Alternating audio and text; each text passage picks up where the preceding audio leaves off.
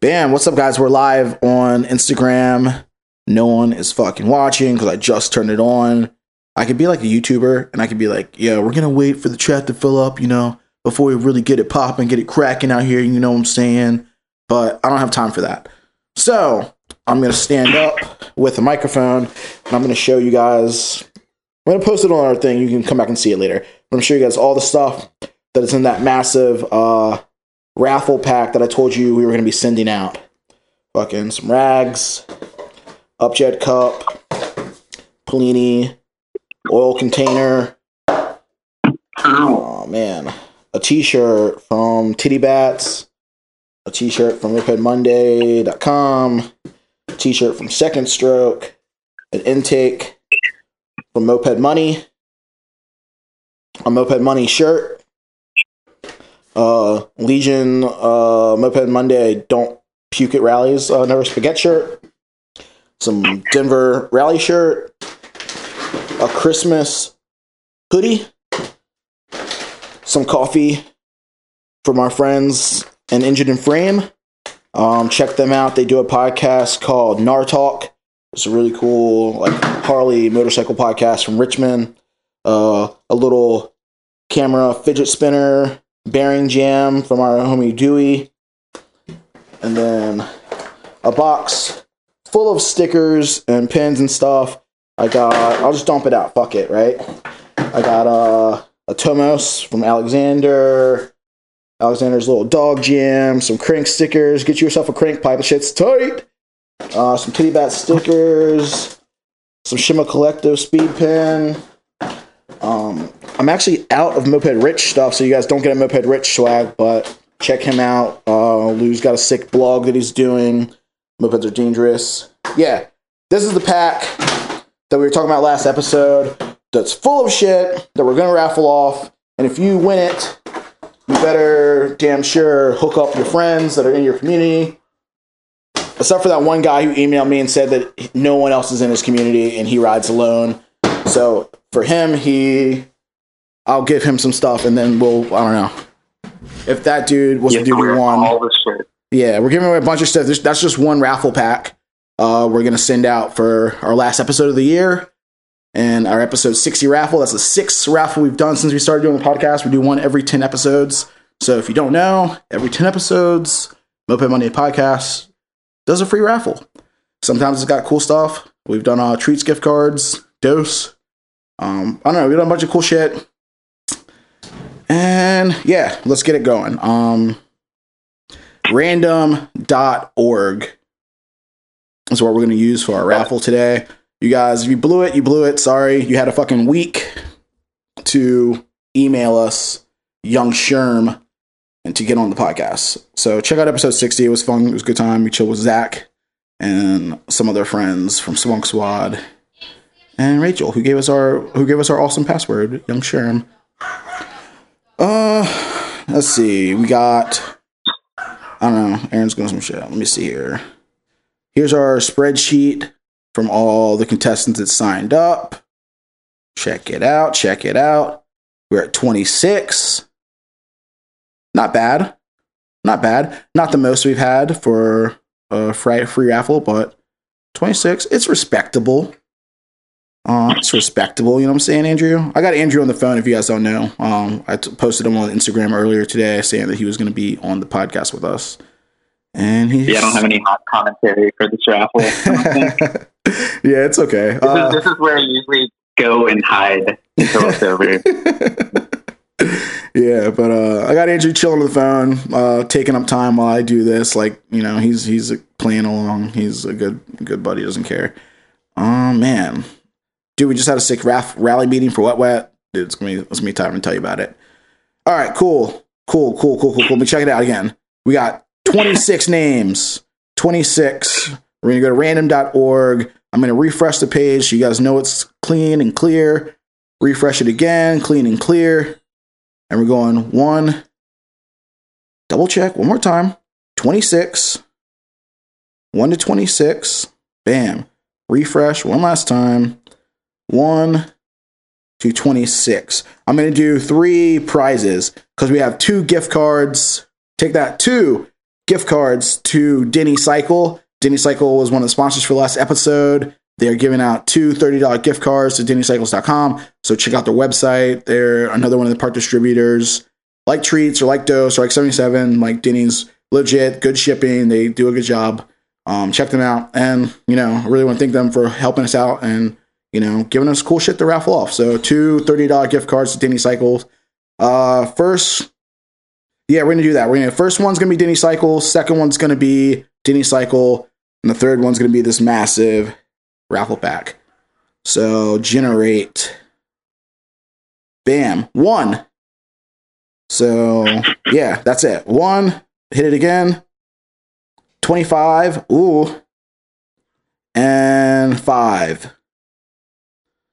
So boom, boom, boom, boom, boom. Nick, you're number 1. You got a $30 gift card. Mo, which is rad because he just sent in his today. Signed up for the raffle today. So that shows you, man. Last minute, you might still win. And 5 is Alex. So congrats, Nick and Mo. You guys got $30 gift cards coming. I'll send you your gift card code when I'm done with the show. And Alex, I will send you this massive package. And you better hook up all your friends and make sure you tell them where you got it from, because no one cares about us unless you tell them to. Cool. That's it. I'm signing off this live thing. This shit's over with. Congrats to all the winners. I'm going to be doing this thing. So later. Thanks for checking in and watching.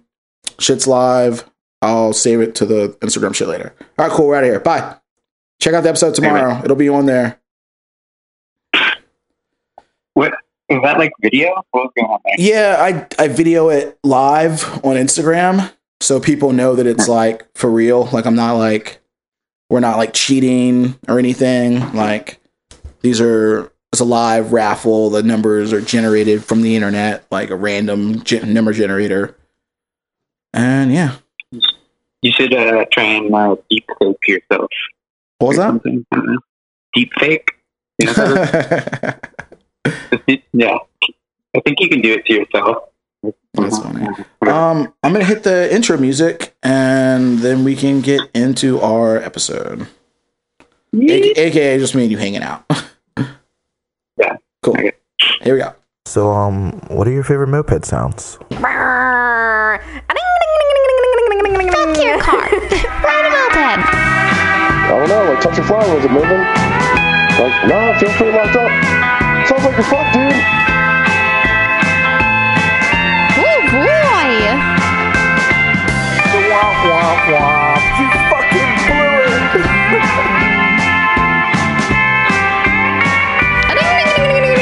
That's idling. Dude, so what's up, Andrew? Grasso, bro, homie, fellow Black Club member. What's going on, bro? It's called Wet now. Oh yeah. For those who don't know, we have about a day left, I think. Actually, we're still Black right now, but it's about to turn 2020, and like the pumpkin or some shit. We're gonna switch up, dude. We're about to be Black for the fucking year. And I see Dana just got this sealed like Abyss VHS tape, which seems pretty wet to me. I hope he fucking keeps that as a raffle prize. That's it. Dude. It's been a while. Yeah, man, it's an old movie for sure. I don't even remember the whole like thing about it. Wet. I mean, that's definitely wet, dude. Some deep sea diving. Oh, it's fucking wet. I couldn't, go to Kyrgyzstan and call in like some people, but I am calling you from a bathtub filled with water, and I'm in water right now. Oh, dude, that's sexy. We're like that. Get it wet, dude. We just had our wet rally meeting actually, which was pretty good. Everyone showed up except for Nigel. He was MIA. We couldn't find him. Don't know what happened. He was over the house yesterday, and he was like, "Yo, man, I'm gonna come through early tomorrow. I'm gonna work on this 2-speed manual sax." And I'm like, "All right, cool. I'll help you work on it. Come through." We left his bike here and everything, and then no one heard from him all day. So No And you'll Nigel hear in the from him mix. in like 10 days. He'll pop up out of nowhere, dude. He'll be back. But I don't know, dude. We had a good meeting. We went over the like estimated budget for like all the shit we need. We talked about some pretty wild ideas that we're trying to do. We talked about some legal like laws as far as like jet skis and stuff go. And just like researching a couple bikes to jet skis we're trying to buy to like, let people ride and raffle off and all sorts of craziness, man. It's gonna be interesting for sure, to say the least. Interesting.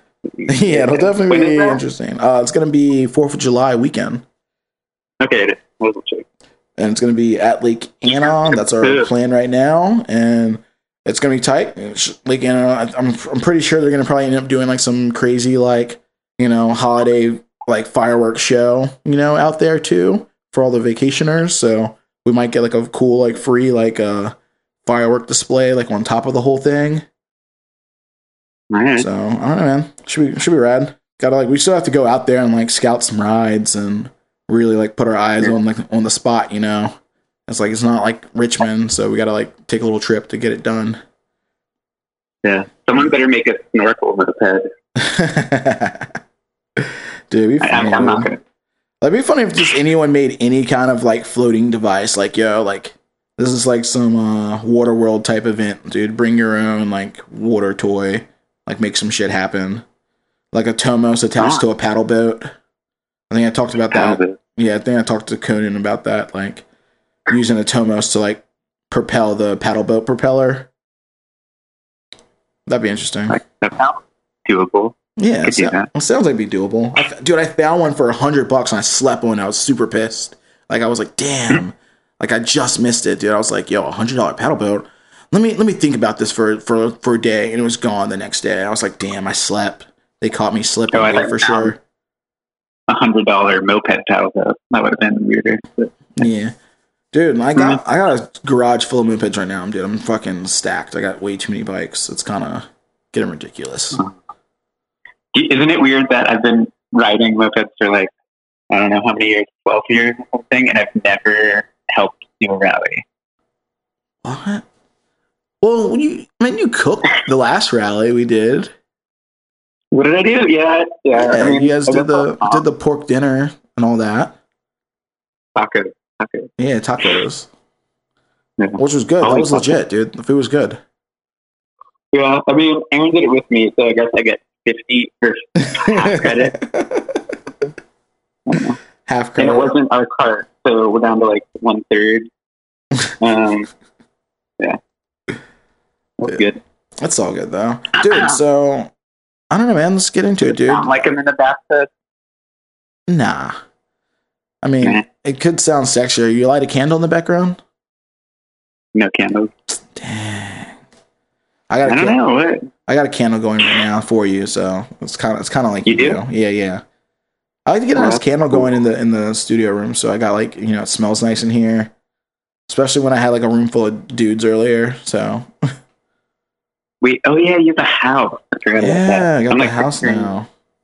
You in a bathroom also. Wait, are you naked? I could be.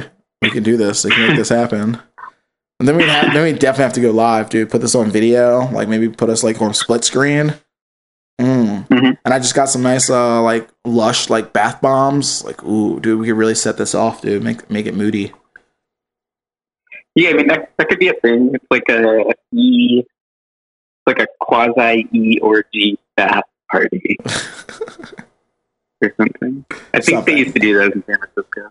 That's funny, dude. So I don't know, man. Like I have known you for 10 years now, maybe 9. No, like 7 years since I've been in Philly, pretty much. Okay, since Shred Shed. So Because I was like when I did the little like Sean prescribed East Coast, check out all these possible people so we can start up Black East. So I like cruised around Baltimore and Richmond, and remember we got brunch or whatever. Yeah. Dude, 7 years. Like, That's still a pretty good stretch, bro.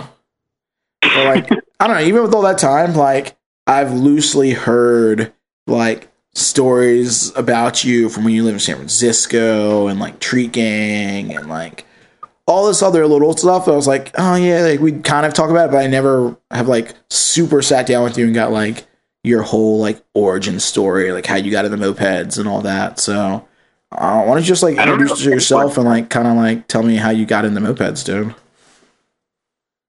Like, yeah, I mean, that's like a different world. Like when you move west to east, you know, like I mean, that's like why I joined Black Black, because I moved east and I was like, no one knows who I am or what's going on. And I've been doing this for like 50 years and what's going on? Yeah. I kind of have, I think it's kind of funny because my like beginning thing is like the opposite of a lot of people where, you know, I was dating a girl and she was in the Creatures and I got into mopeds through her, or she was like the enabler, you know, it's like oftentimes it works the other way around. But like someone no one knows is like Monica. It's like not Romanian Monica, but other Monica. And like, I don't know, it's kind of, so I moved to San Francisco. I like things with big wheels, but not scooters. And then I like looked on Craigslist and I found a Maxi or something, and I went out to the Sunset at Richmond or something in San Francisco, and like went to these like shady dudes' garage, and they like let me ride the bike and like rode it around the block, and I felt like they were trying to scam me, so I felt kind of weird about it. It was like $450. And apparently those people were the Treats, and that was Benji. You know? And, you know, I just like didn't buy it, so I thought I was being hustled, and then... So your first bike was from Benji, but you thought he was trying to hustle you. Basically.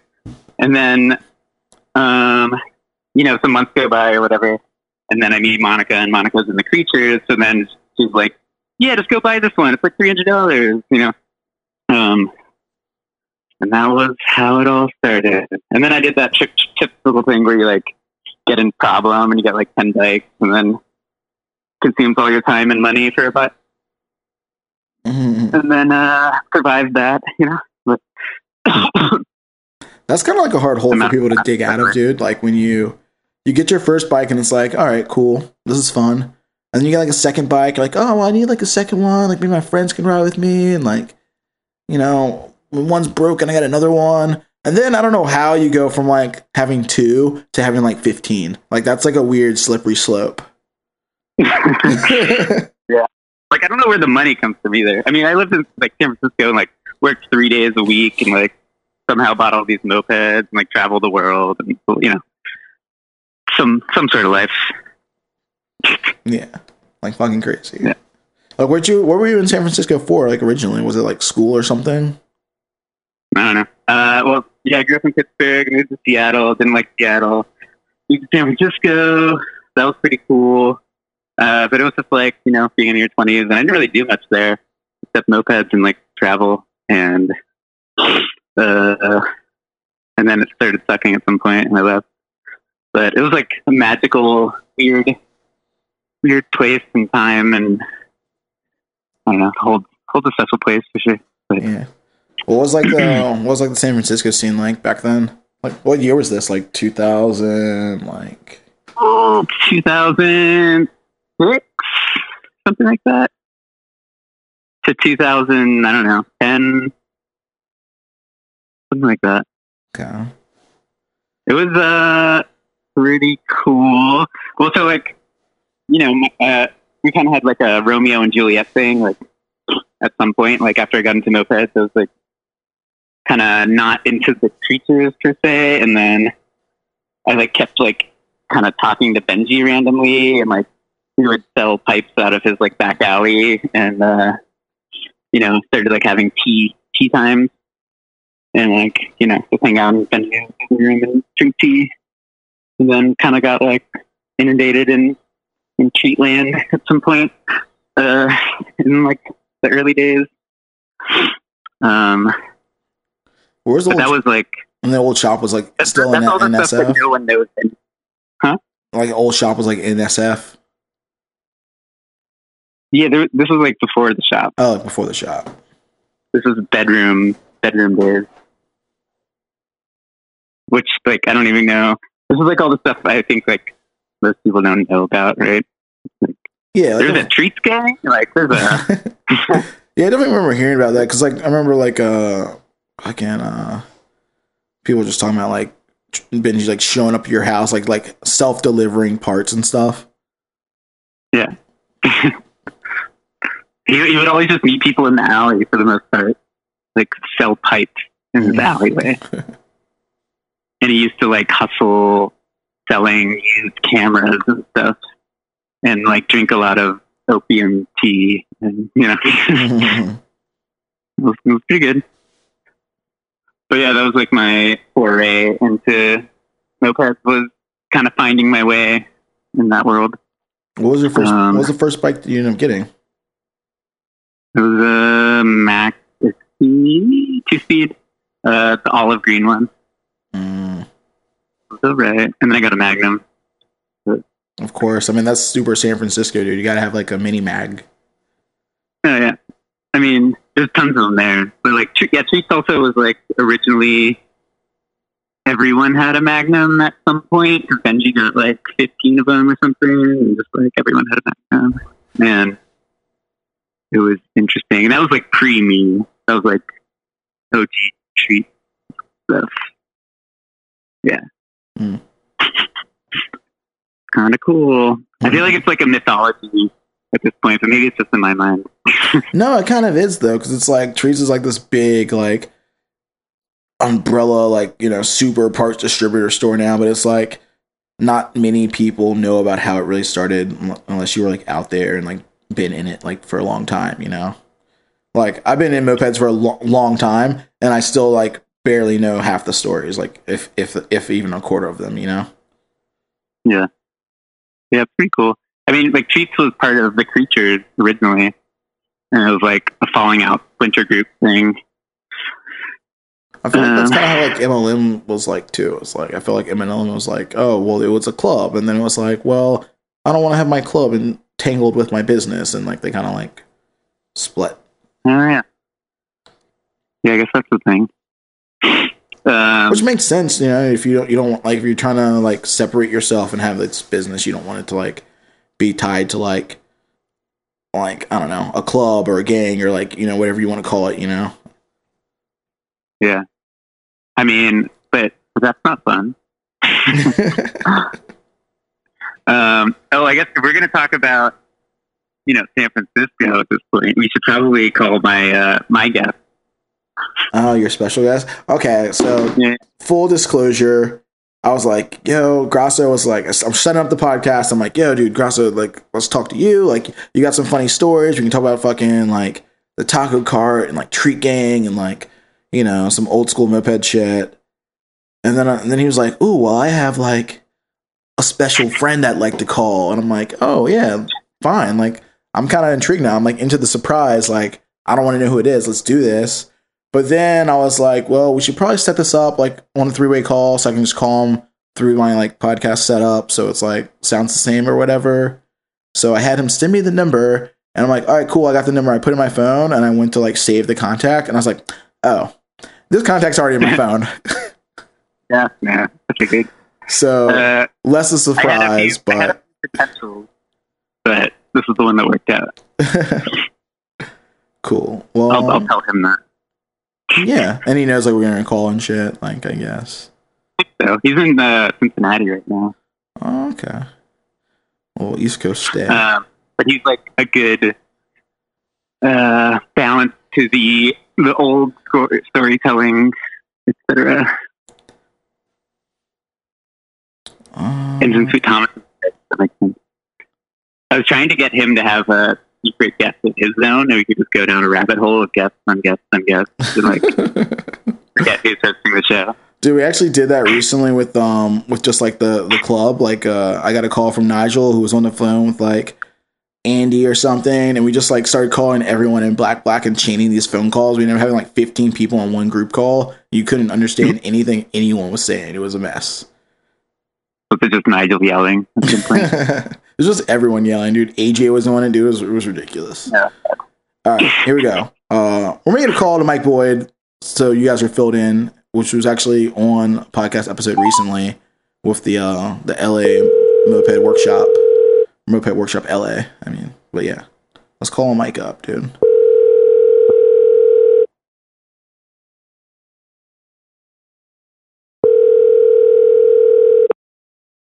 Yo.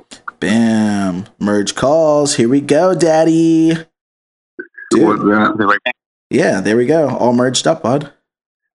Woo! Mike, what's going on, Merging bro? calls? Yeah. What's happening? It's me, you, and Grasso. Hell yeah, dude. What's up, man?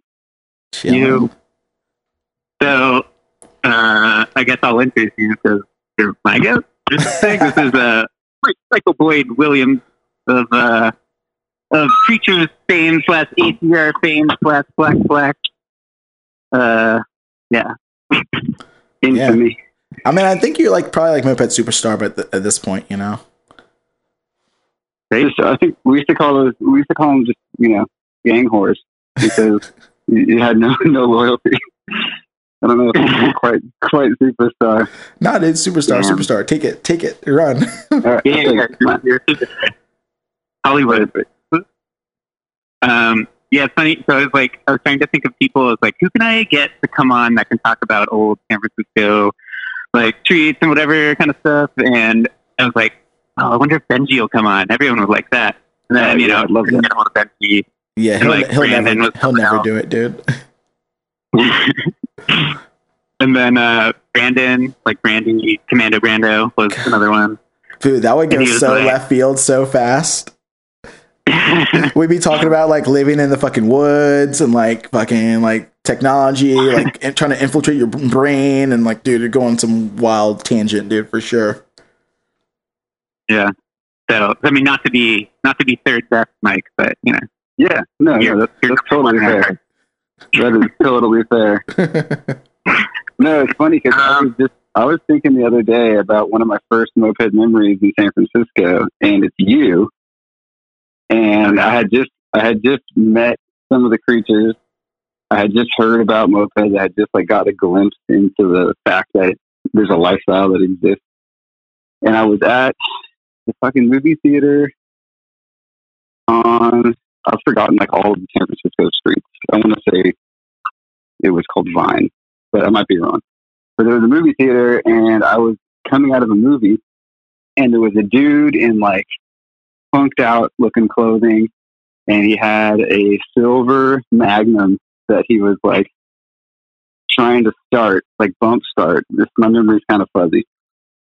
He had just unlocked it and was trying to bump start it, and must have the throttle must have gotten stuck because it revved way the fuck out, and it kind of just launched partially into the street without him on it, and he kind of quickly ran around it. It was just on the ground, spinning its wheels, and dude grabbed it, jumped on it, and just tore off. Dude, and I was just that is the weirdest shit I've ever seen. But also it's kind of cool, and it's cool that I actually know that he had a Puch Magnum, and that those are actually sought after bikes. I just learned this, and I just saw this thing in San Francisco. I love this city, and that was you, dude. That was my first time I ever saw you. Just we didn't know each other. We didn't have any mutual friends at that time. But I had just moved to San Francisco, and I said, had just heard about all this moped shenanigans, and then I got caught my first glimpse of what the daily struggle was like with moped. Oh my god, I forgot about that. I think that was on Bandcamp. Dude, that's tight. Just because we talked about last episode we kind of got into this whole thing about starting mopeds and accidentally having them have throttle stuck. So this was we just talked about this last week. It's so funny. It's it's happened to almost everyone. You fired up some bike and something was broken and the throttle was stuck wide open, and you find yourself wrecked into the bed of someone's pickup truck or some shit. Oh yeah, for sure. That just happened to be in Gettysburg. We were in the restaurant parking lot, and Max was wheeling around for Legion, and I was like, man, I'm gonna wheelie too. And I just picked up my Magnum, and then the throttle slid out, and I went full throttle, and I just flew into the wall. And maybe only two people even saw that happen, and the bike was just standing on its butt. And Dude, there's something to be said about mopeds, just because, like, I feel like out of all the whatever the percentages of people who ride two-wheel vehicles, like, I'd say mopeds, like, have the highest ratio of just, like, wrecking, like, stupidly all the time. No, I agree. And I think it's because you walk away from the wreck so easily. So there's just like a higher, because like you get in a couple motorcycle wrecks and you're sort of like, ugh, that didn't feel so great. That bone isn't healing anytime soon. But I've laid down so many freaking mopeds and like just continue to do it because, I think it's because you can walk away from it so easily. Yeah.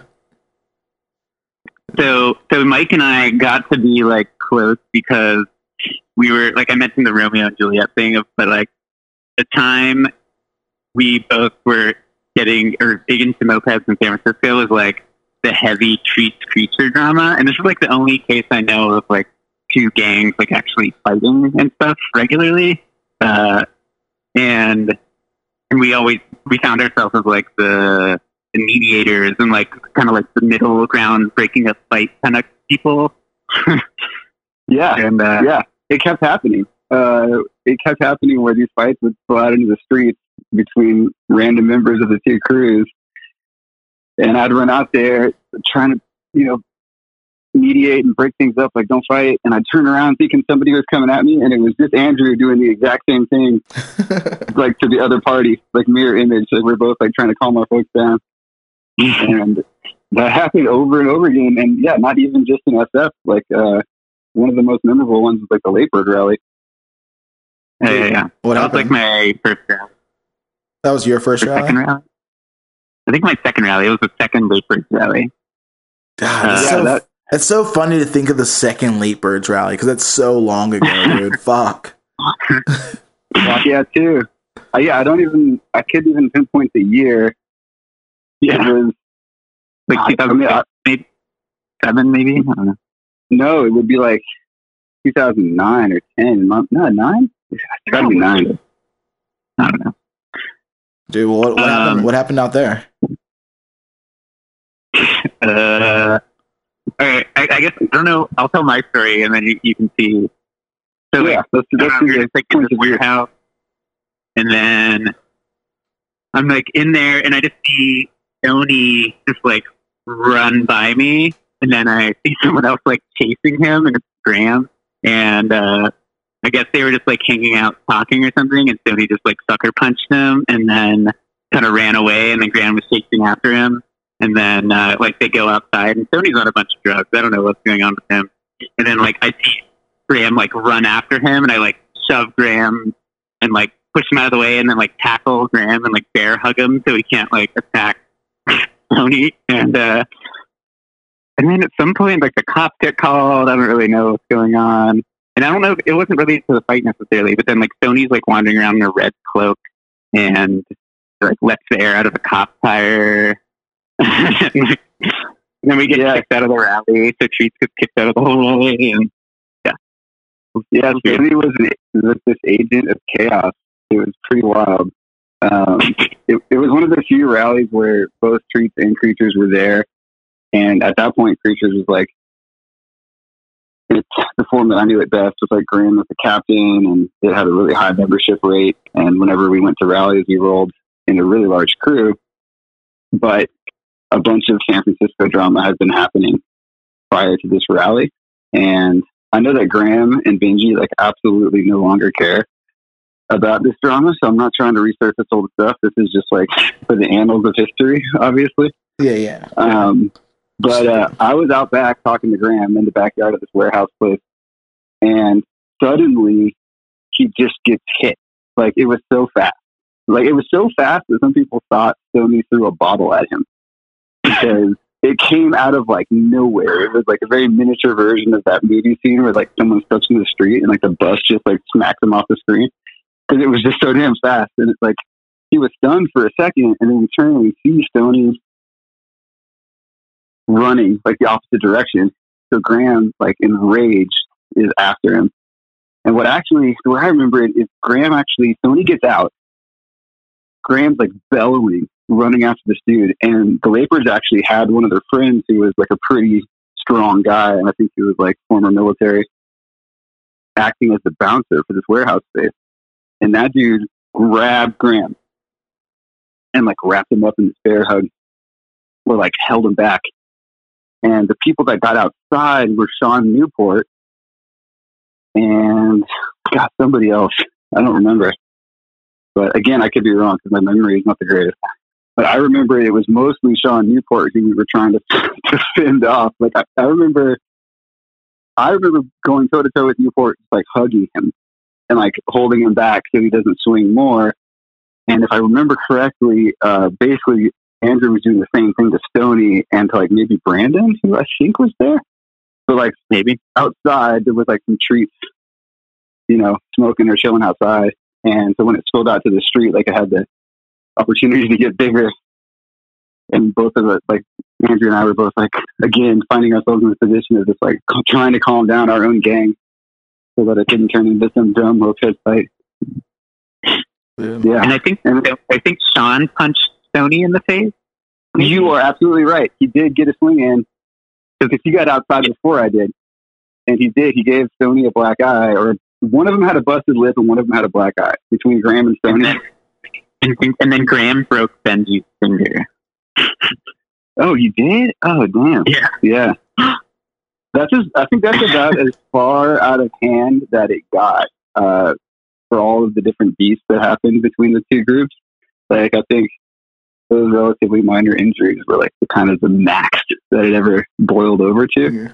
But I also think Andrew deserves a lot of credit, and I deserve a little credit because we were just trying to make sure that the shit just didn't get too far out of hand. Like, we're at a rally. Everyone's having a good time. Don't sucker punch someone, obviously. But also, like, you know, don't blow up the spot. Like, don't have a huge fucking hissy fit fight out in front of this moped rally and potentially get the cops called. And it turned out they were getting called anyway. But, you know, I think we were just trying to make everything copacetic as much as we could. That's still like, I remember after that. That's still probably the wildest shit that ever happened at a rally, though. Like, physical, as far as like physical violence goes, like I've never heard of like fist fights breaking out like at the moped rally that was like more than just like one person's beef with another. Yeah, it's kind of antithetical to the whole thing, you know? Like, I don't want to be part of like a tough guy club. I'm not trying to ride a Harley around with like a gun on my waist and like, you know, take some roids and like intimidate fools. But you know, you just joined Black and we are the toughest club in Moped Army. Let's get this. Yeah, make it clear. Make it clear. Well, to be fully clear, I technically joined Wet. So, perfect timing. Yeah, I got my trident. I'm ready for some action. Yeah, so like this was, I think, was this the first incident? So then there was like the 1977 dime situation, and that was the whole thing.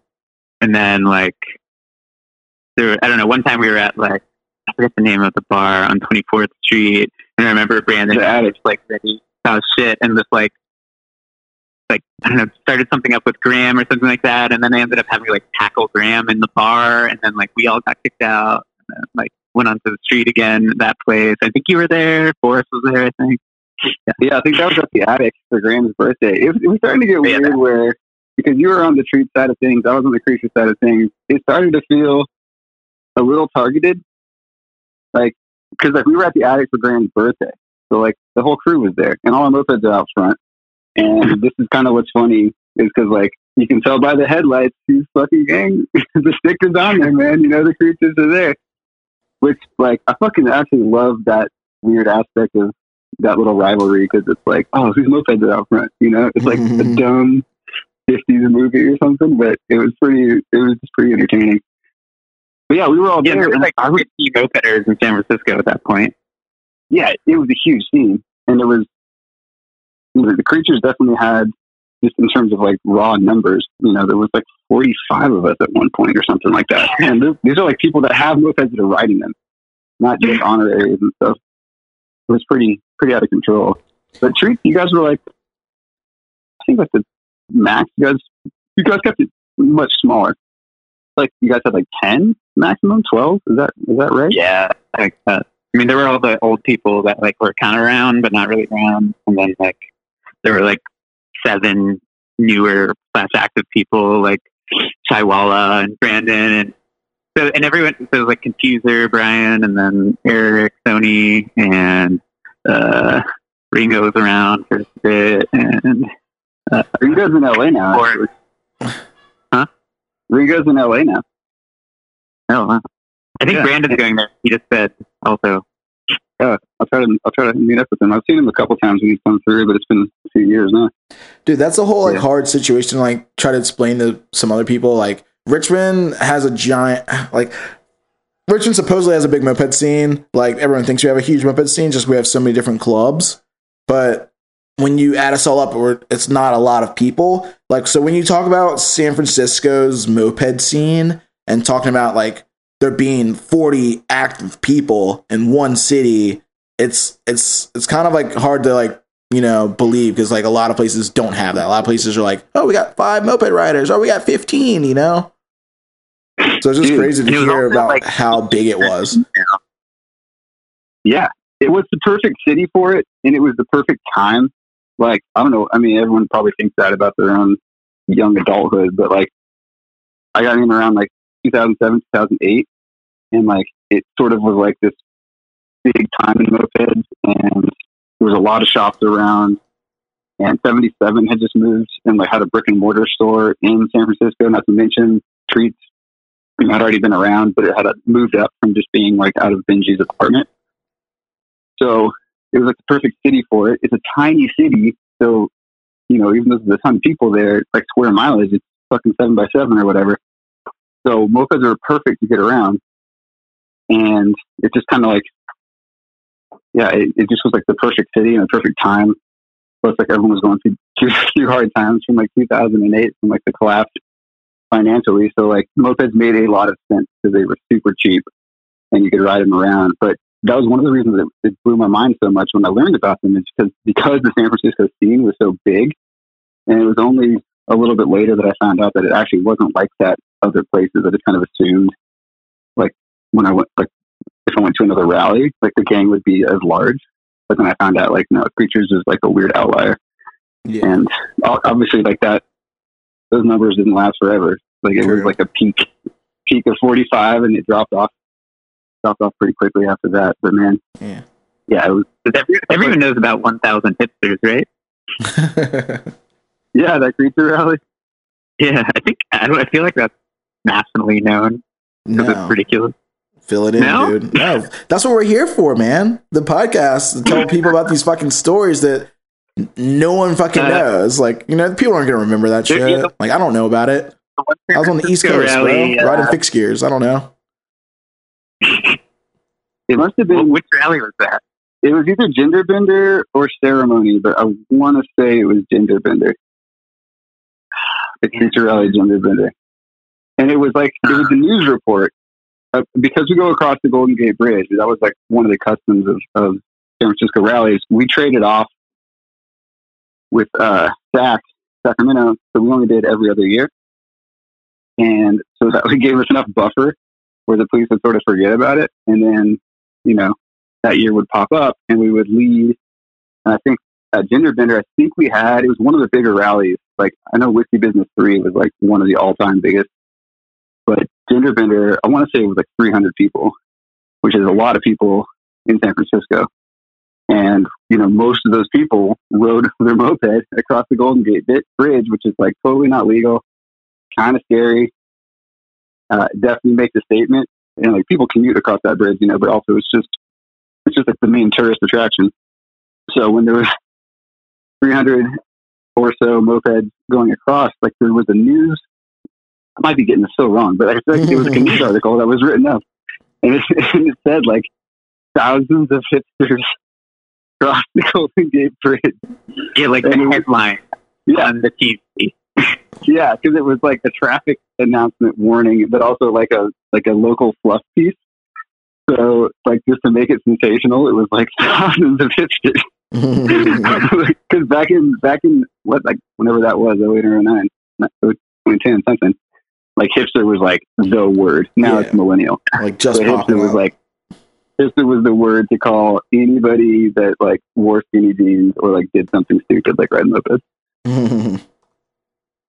Dude, it's kind of funny because like the scene out there is so big, and like when you talk about a 300 person rally, like the scene's so saturated now with so many rallies that like you rarely see numbers hitting that high. It's like maybe 100 people will be at a rally, maybe 150 at a big one.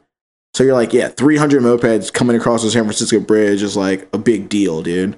And it kind of like, I don't know, it makes me think like you can see like where like the whole like voting like blockage from like California kind of was taking place, because there were so many mopeders like there were, you know, on the West Coast. So I don't know, it's just weird. It was like a different culture, like Moped Monday rides and stuff like that. Like, you know, you can split lanes legally in California, but all the rides the creatures ever did were go as fast as you can, don't wait for anyone if they break down, and you know, the city's so small, like if you break down, like you just walk home or something. Like it doesn't matter. And it would just be ripping around hills as fast as you can, like no holds barred. And that was like what we started with, you know? Yeah, trying not to get hit by Chris Wong and his like wide ass handlebars as he drove like a crazy person. Yeah, those rides are crazy. Like, yeah, and West Coast all came up at once, or at least like the California part, like land squids and creatures, and then followed by the late birds. It was like 1, 2, 3, like one after the next. Year wise is when they got voted into MA, and so it was just natural that since we're so close geographically and like just share a lot of cultural elements, that those three games would be like really close. And then that's when the whole like West Coast voting block of that era kind of popped up, because a lot of fucking people in the California cruise were also just like internet shitheads. That was Trifecta. Dude, do you remember Trifecta? Trifecta, that's right. Oh yeah, that's funny. The land squids, the creatures, and who? It must have been the papers. Yeah. Trifecta. Yeah, there was some. Yeah. Were you a part of the one ride, the Golden? So, a few times every once in a while, people would try and ride to Treasure Island, which is like between Oakland and San Francisco, and it was like a Monday ride. And so it's like illegal because it's the highway or whatever. So we get on the highway and we're like going Treasure Island, and you know, we get there or whatever. But I guess like they have cameras and cops stop. So we know there's a bunch of cops like trying to follow us, and we're literally on this little island. And so everyone just like hides out, and we like kind of ditch our bikes and like hide out behind like some wall and like wait for the cops to leave. And then we don't want to ride back because, you know, they'll just be waiting for us. So we like get people to get a van and drive the van and like load in people like a few at a time and like get back to the city. That's awesome. I was not part of that. That's fucking dope. You're not a part of that? No, but it's so crafty. It's like exactly how we did shit, where it was just like, don't get caught. Like, we'll just break all the rules. It's fine. Just like, yeah. That's kind of like the freedom of mopeds. It's like, I feel compared to riding my motorcycle, I feel like when I'm on my moped, I can literally do anything. I feel like the rules of the road and sidewalks and cutting through paths and taking off-road adventures, like none of that affects me because I'm on a moped. Like, you look at me funny, I'm just gonna start pedaling and act like I'm on a bicycle. Like, get out of here. Yeah, dude, 100%. That's what, like, it kind of, that was like the last thing that kind of really drew me to it. Because in SF, what we would do is we'd ride, and as soon as it became inconvenient to, because we were motorized, like if we needed to take a crosswalk or something, like if because traffic was so shitty, so we'd split lanes because that's legal. And mopeds are like the skinniest, best vehicle to split lanes in. And then if we got to it, because we're in a hurry, if we get to this section where like, oh, the pedestrian walk light sign is on going that way, but like it's not green, or like we want to do some cutting move that you could do on a bike or like as a pedestrian, straight up, just kill your motor, jump on those pedals, take that move, like move, you know, left, right, get to the next spot you're going, boom, hit the switch, like you're back up motorized again, like keep going. Like, I love that about mopeds. Like, they're just made for like getting around every obstacle. Yeah, we used to ride on like pedestrian overpasses a lot there. Yeah, that was one of the main rides. Moped Monday rides, like the pedestrian overpass and like sidewalk ride that we would have to do like late at night enough to make sure we didn't like hit anybody. Although, dude, I wonder there's so many more homeless people there now. I wonder if you could even do that ride anymore. I mean, I'm not talking shit. I'm saying like it's sad, you know, that the city like rent is so high that there's hella people like living on those fucking overpasses now. I don't know if we could make that same ride happen. I don't know. All right. Is this the end of our flashback? This flashback? Oh yeah, I can pop off. I can let you get back to your interview. Thanks for having me on here. Cue sound effect. You can stay as long as you want, bro. You know, we're just fucking hanging out, dude. Like, it doesn't matter. Moped Mania podcast, dude. We do whatever you want. One side note is I've also traveled internationally with Andrew, one of the few mopeders. Oh yeah, we do have stories. Yeah. I've met up with overseas. We met up. We were both on different, you know, our own trips, but we were in Barcelona at the same time. Oh yeah, wait. So let's like skip around, and the beginning of that story. This is like the Treats Morocco rally. So we build it as like the only Treats rally, and it's in Morocco, and only Treats are invited, and it was like 6 of us, I think, that went to Morocco, and I think Brandon, Boris, and I, or Leah and I, or something, were like supposed to buy mopeds in Morocco and ride to Dakar, Senegal. And like, you know, I flew there with like a bag full of tools, and you know, we're like gonna try and make this happen. I, you know, some long ass ticket, and or a one-way ticket.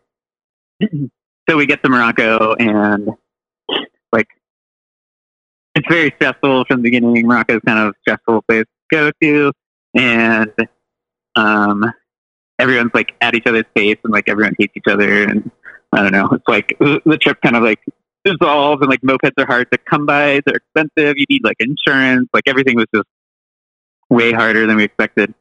So that kind of like goes out the window a little bit. And then at some point I like meet Brandon in Marrakesh. Like we like split off and like rendezvous back or something. And we did get to ride a moped through like the Medina, like test ride one to buy it, you know? So that was like as far as we got. And then like, because everyone was so pissed at each other, like Brandon stayed, and I think Leah stayed, and then like I left and flew and met up with Mike, who was like randomly in Barcelona, and then like we hung out in Barcelona and met up with other creatures that were in Berlin after that, and it was like all totally random. Like, oh yeah, that's right. Yeah, that was awesome. I was on like a heartbreak tour because I had like, I was young. Some girl had just like left me, moved to Paris, and I was like, oh dude, that sucks. Everything sucks. So like I went to Europe for the first and only time so far, and I was like using that. I think it still exists. That fucking website, Couchsurfer. Because when I was in San Francisco, I was active on that, like letting people crash at my spot to like build up the goodwill in case I would like go on another trip. And like side note, I learned all that stuff from like just moped lifestyle, like going to rallies, hosting people from other rallies. I found out that I just like liked being a host and like liked learning new stuff from people that were like in town. Mm-hmm. So I had like all this did you hang out with that Danish thing? Yeah, I went out. I started this trip in Copenhagen with Alan Gamboa, who was like a major dude from Mission 23, and like all around great guy. He might listen to this podcast. I'm not sure. Shout out, Alan. Albo. We were there at the same time, and we were hanging with the Danish moped gang, Teufelská, Devil Boys, or whatever. I can't remember the translation. But that shit was so fucking tight, man. Like, we showed up, they grabbed us from the airport, immediately took us out to a bar, put us on the back of a bike, put a helmet on our heads, put a leather jacket around our shoulders, like, just took such good care of us. Like, had a place for us to stay. I was there for a week, and I learned how, kind of embarrassing, but I didn't know how to shift, like, on a motorcycle yet at that point. Because I just fucking rode mopeds. Yeah. I don't got to shift on those goddamn things. And I never learned how to fucking drive a stick-shift car because I'm just a loser. So they were like, all their mopeds there are like several speeds because they have to be 50cc, and the cops actually take off the fucking jug and measure it. Yeah. Like if they think you're fucking around. Is that kind of shit So where they all like their drill a shit- hole through your shit if it's not, you know? Yeah, they just confiscate it. They just impound the damn thing and it's gone. So they have all these amazing old like stock motorcycles and like what's the other brand? It's like a brand that we don't really have, like a German brand. I can't remember, but they're all like the best ones are like 5-speed, but most of them are like 3-speed. So I had to learn how to shift and like ride a motorcycle just to ride those things. But it was like a perfect way to learn to do that. Man, dude. So that's where I learned crash it. course. It literally, because I did crash their bike. Straight up crashed their bike the first night because they were sort of like, they're a little bit like rockabilly. So they're Mhm. oh, we got one of the guys from the Creatures, we got one of the guys from New York, Mission 23. Like, we want to race you. Like, they had this old brewery that they would race around. And so we were like, sure, fine. Like, what are we racing on? Like, where's my Puke Maxi? You know? And it's like, no, we don't ride automatic shit. You have to ride one of our bikes. Like, they gave us good bikes.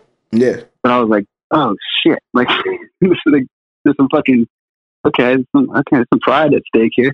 So we did our best. And Alba was way better than me, but it was raining, and I fucking wiped the fucking shit out on that thing. Just like skidded so hard. I spent a full day of that trip fixing that bike back up and like trying to make it better than it was when they loaned it to me. Like, I was polishing it. I was like pulling dents out of it. Like working on that thing just like felt so bad. Dude, that shit was dope. But yeah, the coolest part of that trip was had no idea that I was going to see Andrew, and I got to see him in Barcelona. And so we like hung out together, and we came and stayed at the same couch surfer place that I was staying. And then we went together to Berlin, where like 2 other Creatures were hanging out also in like a couch Were surfer there type. like 4 people there? It was Travis, Like Travis, Sylvia, and Travis's girlfriend. yeah. That's so Yeah. crazy, dude. And also, we were like in Barcelona, and we were trying to figure out how to get to Berlin. We were like looking at flights and other stuff. We were thinking about like, all right, what do we hitchhike across Europe? And we were like, no one's gonna pick up like 2 guys probably. We were like, well, what if we were a band?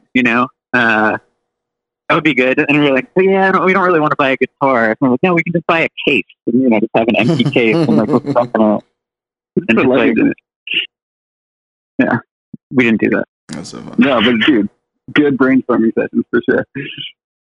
Dude, I really love like that whole like foreign moped scene. Like, I follow like a bunch of foreign clubs on the internet, like the fucking Maxi Maniacs and shit, and like watching these foreign clubs with like legit clubhouses, like a bunch of old dudes with real clubhouses, and like they're all wearing for real. leathers and like full patched out, like it's a fucking legit biker gang. And like, yo, these guys are for real. Like, we're cosplaying in the States right now. We need to step the fuck up. Dude, that's how I felt too when I went to Denmark. I was like, this is fucking great. They have a clubhouse. They play live music there. They have bands play. They throw like fundraiser parties. They fucking do a yearly ride where they go like, I don't know how many miles. It's like all the way out to like Switzerland or something and back, where it's like it's like our pinball run basically. Yeah. Yeah, they do it hard over there. It's a cool scene. Like, but like they keep it fun at the same time. Like, even though they cosplay like the motorcycle shit, they're not a bunch of fucking bros or like tough guys that are trying to start fights. I've never liked that aspect of some of the motorcycle tunes. True. That's why I love them. But I'll still do mopeds. Dude. Okay. So, the year now. What year is it? We're like, Really like one of those like mystical, like dreamy like sounds in the background, just like the year now it's 2007. Yeah, like harp music. Yeah. I don't know. What else happened in moped? In our town? I don't know. Well, yeah, so I lived in San Francisco for like 4 years or 5 years or something. And I like moved to Portland for 2 years and moved back to San Francisco for 1 year, and then moved to East Coast. But then the Portland thing was like a whole other kind of worms. I know I saw some questions on the thing about Cheat Machine, which I guess we can talk about at some point. Yeah, like there was like weird like a moped food cart thing for a bit. Like how that kind of come about.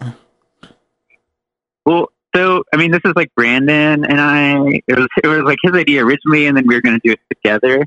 And then when we were in the Bay Area, we found this like Chow Porter, the Chow Trike moped in like North Bay somewhere, and some little kid have it, and we like bribed him with a bunch of parts that Benji kind of like, we got costs or whatever, and then found this moped, and then it kind of like sat in my backyard in San Francisco for like a year, and it was like I had no clue what to do with this thing, and then like he disappeared and like went on a nomadic trip for a while, and then I moved to Portland, and I was like, all right, well, I guess I'm bringing this with me, and then I was in Portland, and it's like an impossible place to get a job, and like no one has jobs. I don't know. I was like very confused. And I decided, like, all right, I guess I'll make my own job and like do this cart that we talked about doing. So I like jankily built it into an operational business, like legal and everything. And treat machine, like playing some vegan tacos and Portland for a year on a moped trike, which I don't know if people know about this. And then I brought back to San Francisco, and then at that point it was like legitimate, like everything was built into it, and I'd like cook it home, load up the trike, take it to a place, serve for like 4 hours, and then take it back and like do everything. And then I did that for like a year there, and then Boris of Treats also, who's like a chef, he built another moped food trike out of like a Minarelli like rear trike, and that one he had a tandoor oven on, so. And he did like Georgian, like the country, not the state, food. So at some point in San Francisco, there were 2 moped food carts. And I don't know what happened to his, but like I sold mine to Roberito, so it's currently in York, PA. Dude, that thing's riding away for sure. Rob's got so many bikes in his garage of like just like crazy rare bikes that no one's seen. Yeah, he's like the only person I can imagine selling a moped food cart to, like, who's gonna want to buy this? Like, it would stall. It never idled. I think like Joe Peg like cut a crank and like did it wrong, so it would never idle. It was just like death trap riding it around. You like hit potholes and everything would like launch up and like smash around. And it was definitely some brainstorming to get that to work right. That's funny, dude. Like one of the guys from our Instagram page or whatever like asked a question about it earlier, and it was just it was Mark from the Graveyard Shifters, and he asked what was the number 1 taco sold out of the cart. So I did fried yam, avocado, or fried plantain tacos, and I had like onions, tomatoes, cilantro, black beans that I made, tortillas I made from scratch, and like all these hot sauces that I made. I don't know. I never really like yam was not the most popular, but it probably just like straight avocado. I mean, I definitely think yam would not be the most popular for sure. It's good though. Good. But yeah, it had some like videos like made fun of it, like said something about 6 months. But I mean, I did it for 2 years. That was like my job. It's tight that it lasted that long. Yeah, you make like $100 a day, something. It was pretty popular. I don't know. I mean, it won like best veggie taco in Portland 1 year. I did it there, and in San Francisco, I did it like Maitland mentioned. Like I sold on the street just as a normal cart, and then I also sold like out of a bar, like 1 day a week or something. I don't remember. Okay, but I just did it illegally in San Francisco because nothing matters there. Or used to matter. I don't know. Yeah. Pretty cool. Dude, I remember we had we had a coffee. We have this restaurant in Richmond called Godicado, and that's like a avocado like restaurant or whatever. But when Sean was still here and he had this red shed, he built that guy a trike, and it was like his like coffee trike, and they were like selling. It was like a Puch Maxi with the rear trike.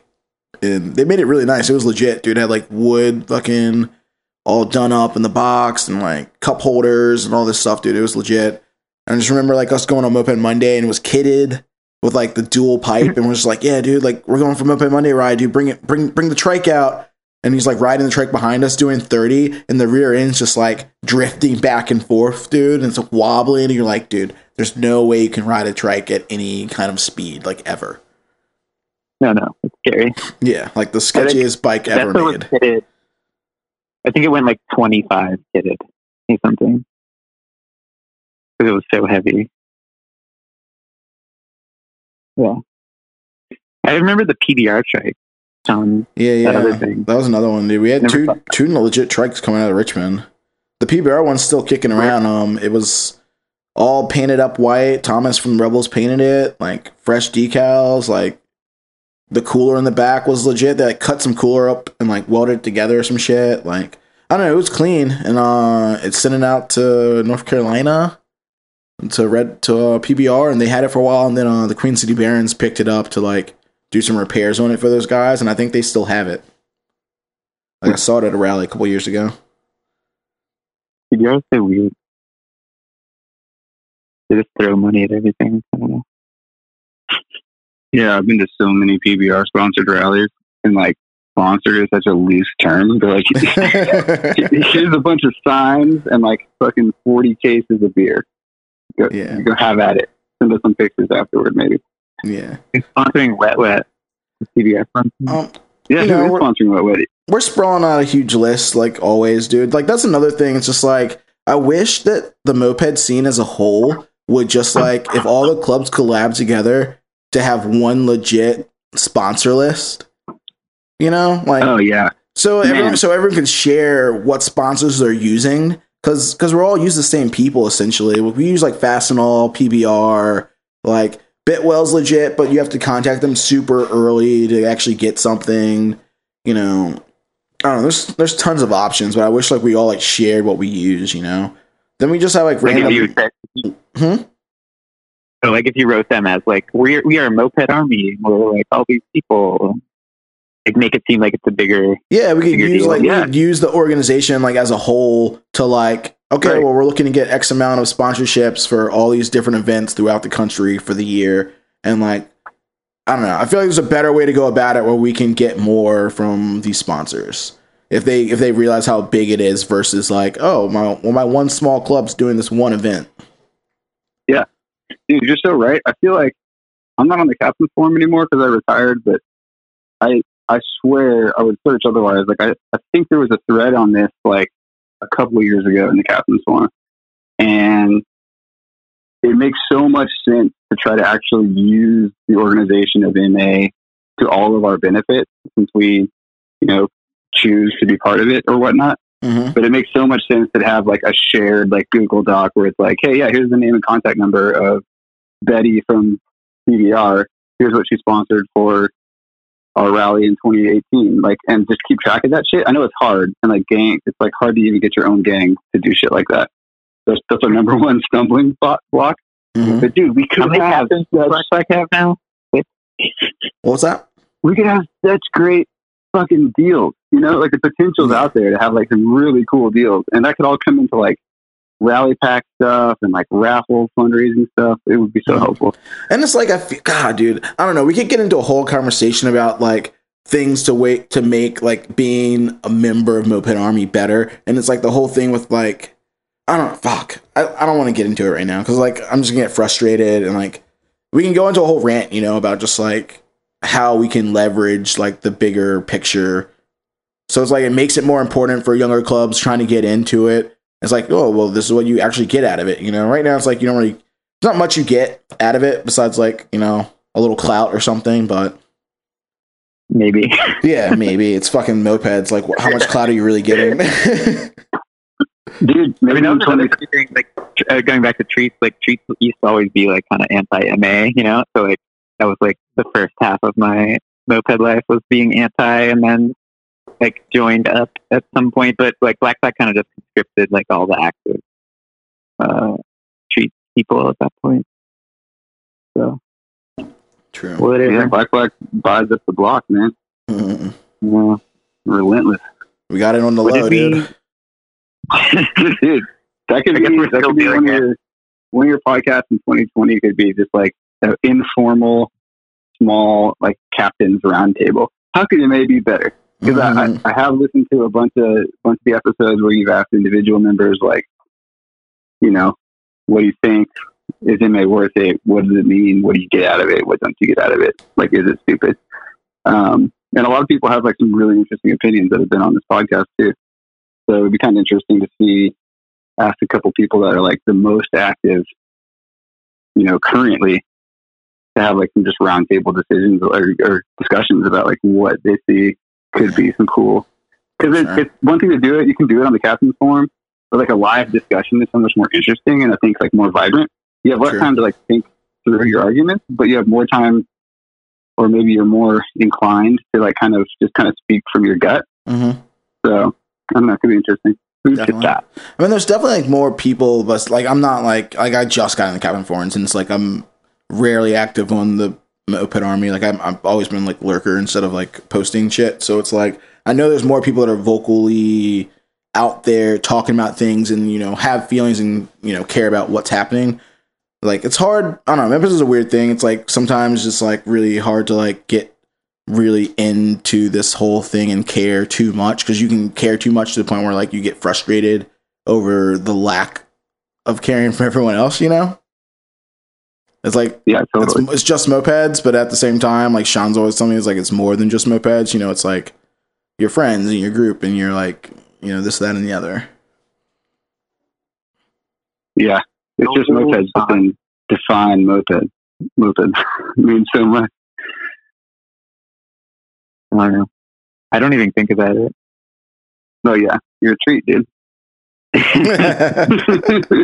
Treat So it's like people that don't really understand treat culture. Treats is like food, drugs, and like travel thing or something. You know, it's like so many people like have like little nomadic kind of pilgrimages and like, you know, weird drugs and like being foodies. Like, what's up? So that's where all like the food stuff and treats comes from. It's like being a food gang first. And then also your as a captain is arguably the greatest success story in mopeds.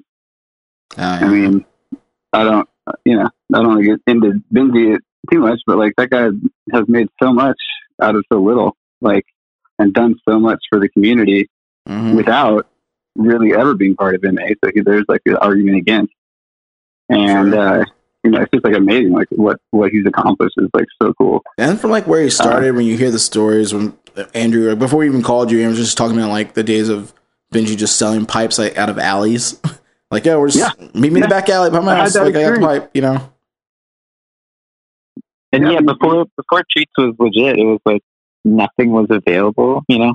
So it was like a very different place to come up and crazy different time. Like I remember the Hell Satans, because they've been like a club in Richmond since 2003 or 2002, something like that. So it's just like I remember hearing all their stories about like ordering parts from Europe and like, you know, you break a stock piston, like you gotta wait a month to get a fucking stock piston ring or some shit, you know, like the struggle, dude. Well, yeah, that's why everybody had the same damn kit too. Like depending on your city or your gang, everybody ran the same setup. Yeah, Polini, Bing, and a Boss was like the first one, and then it was like Polini, PHG, and Astral was the second one that everyone just had. or an 8P. That was the other option. Yeah. I mean, I don't know. That was cool. Hey, Andrew, remember the time where we both had silver magnums, and mine was a little bit better because I had put 5 stars on them, but other than that, they were almost identical. And I think we had the same exact setup. The Polini, maybe the 4-pedal Melosi, definitely the PHPG, and I think we both had either 6Ps or 8Ps. I can't remember. But we looked at our 2 bikes and we're like, this is the same bike. And then we decided to race. And it took me a long time to get good at mopeds. I'll just say that right off the bat. Like I didn't come into the game strong at all. But yeah, you like smoked me. We both had VAs too, so it was a 2-speed. And you like smoked me, and I was like, "How the fuck are you smoking me, man? Like we have the same setup." And you're like, "Maybe yours isn't tuned as good. Like, do you want to swap bikes?" I was like, yeah, let's swap bikes. Let me see what you're riding with. And then you smoked me on my own bike. You just rode the bike better than I did. I was like, damn, okay. You cried yourself to sleep that night. I was like, I've got a lot to learn. I should probably give these 5-star ICs that I'm so proud of. Yeah. That was big memories. That'd be funny. Yeah, I feel like Mike and I always kind of had like the same moped aesthetic of like black and neon and like kind of like neon. Yeah. You know? Yeah, for sure. Dude, let's jump back to the Instagram questions real quick, because I think this one's a cool topic for both of us, or all of us. I don't even know which one to do first. Unlucky sent me 3 different ones. One of them's kind of throwaway, like hamburgers or hot dogs. Like, who fucking cares, dude? Fucking food, whatever. I don't know. With that one hot dog post from the general forum, you see that blog post that person wrote? No. Like, why are hot dogs such a part of moped culture? And like, she wrote like a whole blog about it. That's funny. Maybe that's what that's stemming from? Yeah, fuck it. I don't care. Same shit to me. Yeah. So this one's cool, and then we'll follow with another one from the same guy. But what's the scariest loner you've ever been loaned?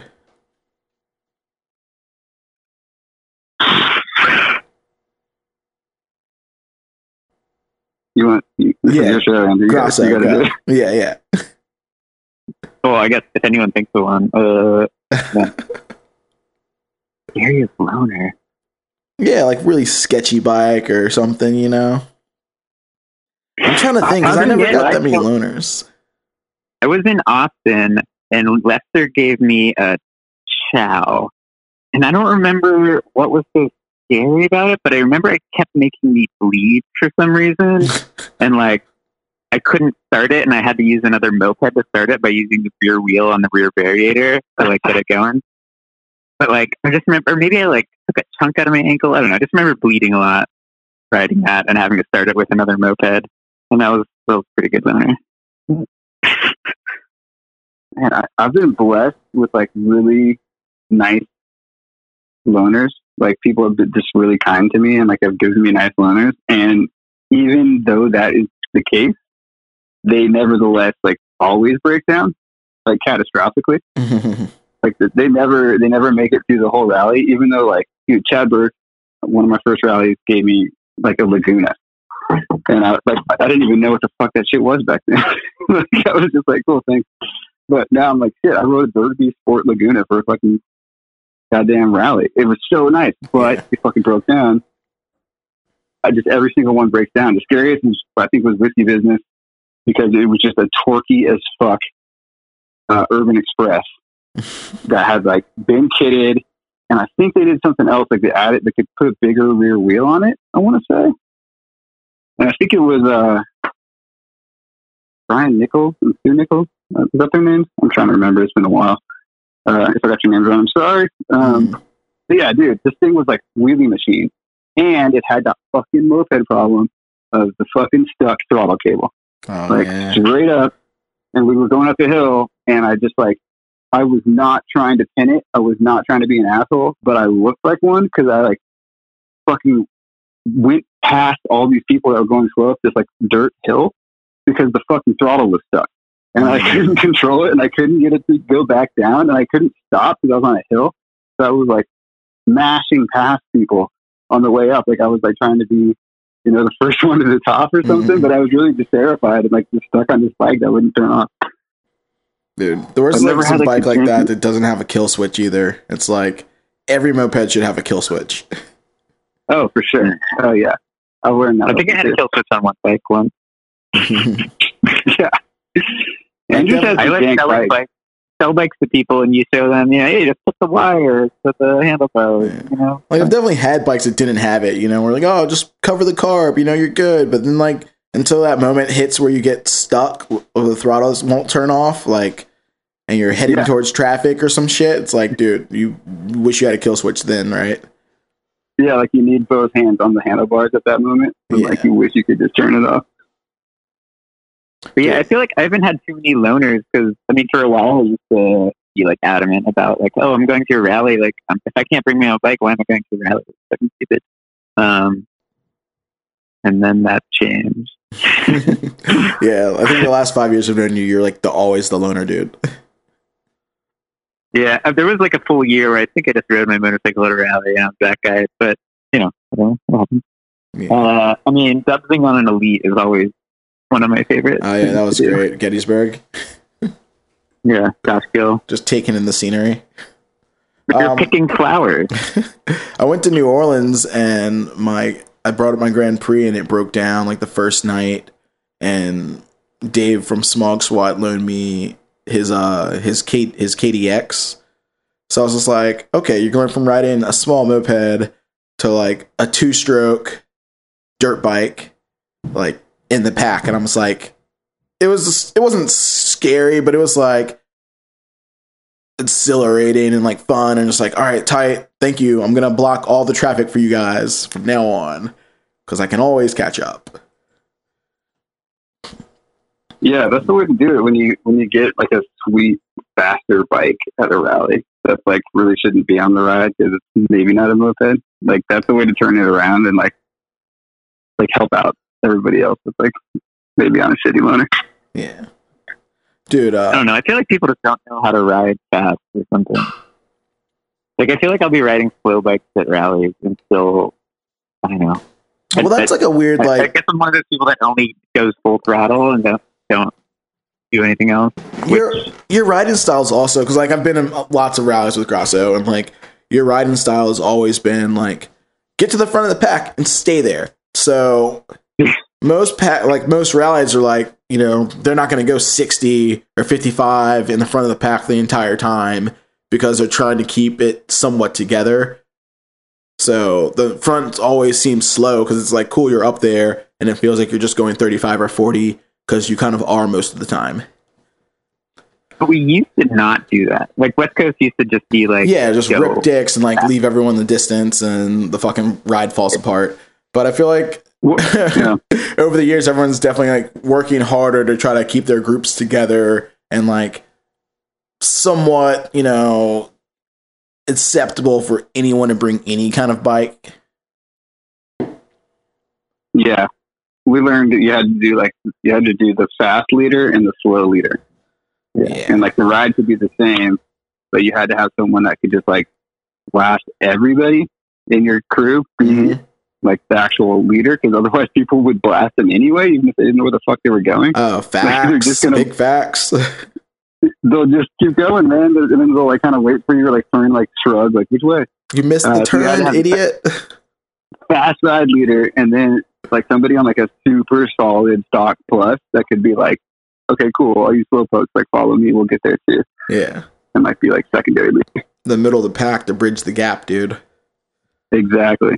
I'm always like the guy who's like, I'm super concerned with stuff like that when I'm playing in a rally. It's just like, yo, we need to have at least 4 people who know the route by heart. Like, not like you're guessing and you can wing it. Like, I need 4 guys who know exactly what the fuck's going on. I need like 2 in the front. I need 1 like in the middle. I need someone in the back, like picking up stragglers. Like, I don't know. I overthink shit like that because like I don't want people to be like, I don't know, feel shafted because they went on this ride and like 5 minutes in they were just like wandering aimlessly by themselves. Yeah, and that definitely does happen. So like fully planned rallies happen all the time. Like, so part of my whole like be in the front thing though, it's like when you're in the front, you're safer. You're like breathing less exhaust from other people. Like it's the good life, you know. Like I think the good life. Where is it? It was like LA or something. Maybe Sacramento. I forget. One of my first rallies. I remember someone like broke it down in front of me. You know, I wear sandals. Like a lot of people know me wearing sandals and riding because I don't care. And like someone broke down in front of me, and I just like T-bone them, and I do a straight 360 with the bike, and like land on the ground, and the bike hits the ground, and then I'm going like 45 miles an hour or something, and I'm wearing, you know, I think flip flops at that point or something, and you know, I'm just like kind of like get up, and like it took a chunk out of my ankle, but it was like, yeah, it's fine, and like just get back up and keep riding, and you know, like Sony I think saw me flipping, like he was way more freaked out than I was. Like, are you okay? Like, yeah, I'm good. I'm I good. think he just like learned how to fall, or don't learn how to fall, or I don't know, something. That's funny, dude. Another question from same dude. What are 5 rally items that you like you'll regret not having if you forget to bring it? 5 rally items. Yeah, like something you bring to a rally that you like really don't want to forget. I mean, other than like obvious like sleeping stuff, right? I guess I'll start. Like, I'd say at least one of them would be like some plastic bag or some dry bag or something for like my phone or electronics if it like I'm stuck at some rally where it's fucking pouring rain. Oil for my fucking bike, an extra spark plug, and a tool to change it with. Nah, you don't need oil. Everyone else has oil. And I don't really know what else, dude. A lock in case like I can get stuck somewhere. I can lock my shit up and catch an Uber. Yeah. Yeah, that's Throw your bike in the tall weeds and get it later. Have you learned nothing? That's a funny thing that like Sean's like shown to Black. It's like, all right, dude, like you fucking get in trouble, dude, just throw your bike in the bushes, dude. You come back for it later.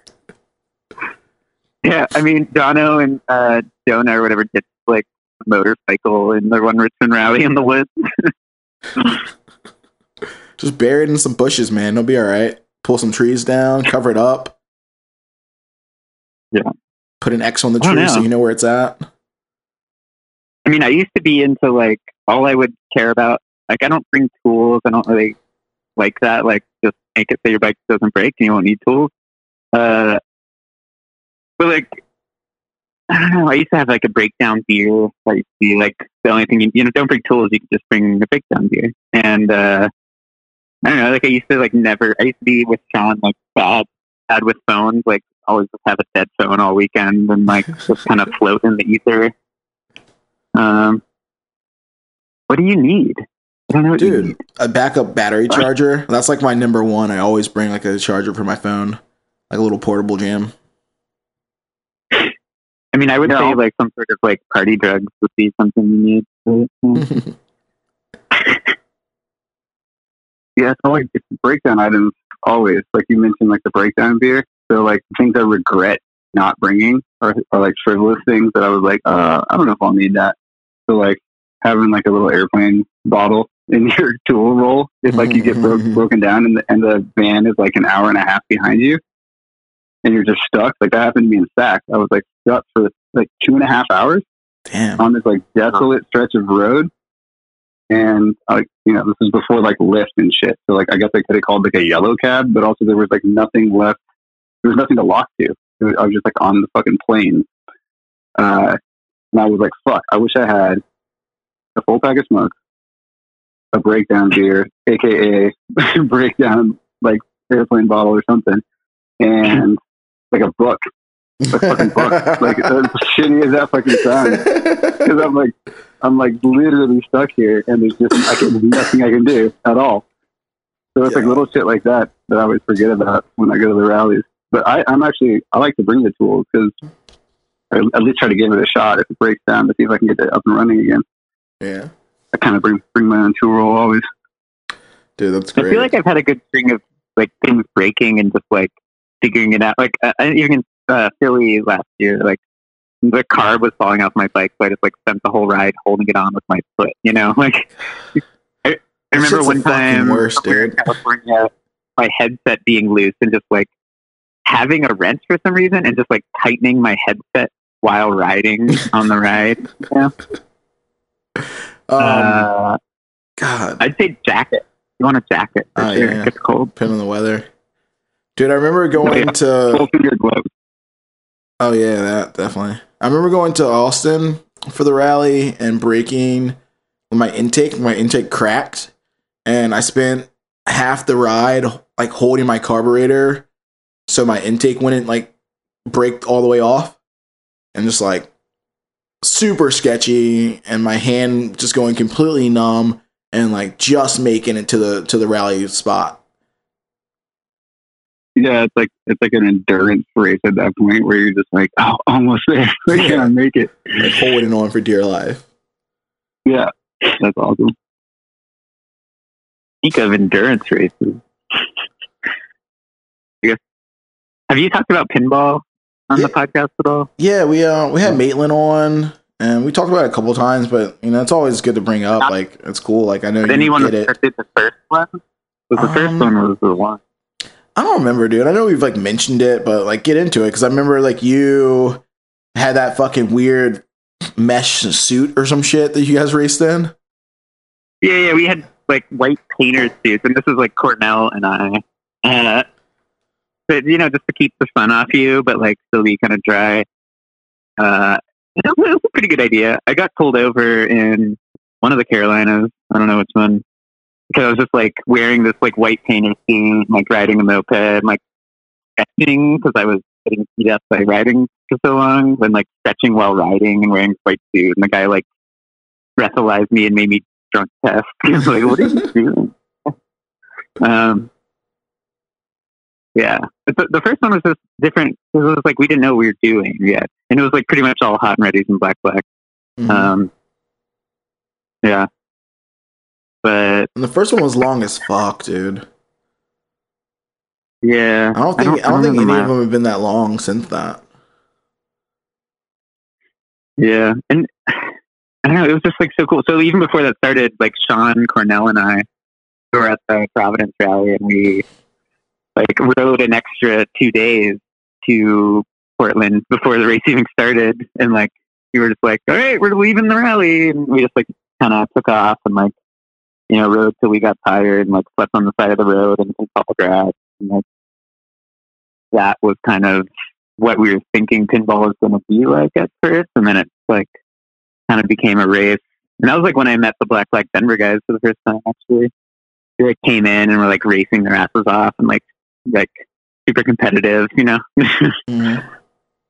We're just like chilling, pack riding at first. And, I don't know. It was cool. It was definitely like, Mike did the third one, but the first one lost. Like, I lost pretty hard.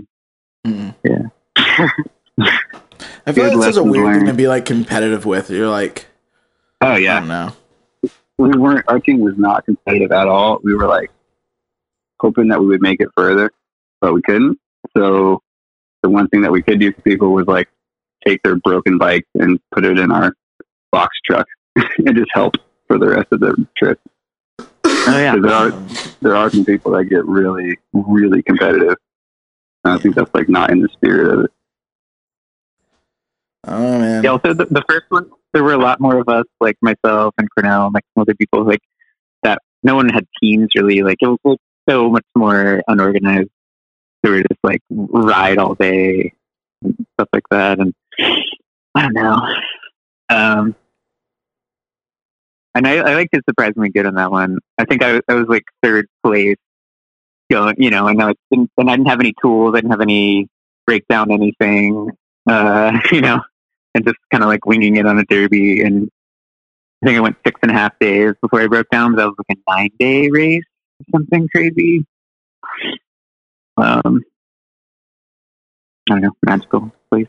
9 days, And thousands. then there was like the whole laptop before going to Key West with like Sean and Roberto fighting. Oh, good stuff. The beef ensues, dude. So another question, which is kind of silly, but whatever. What drugs are vegan? From our homie from Legion.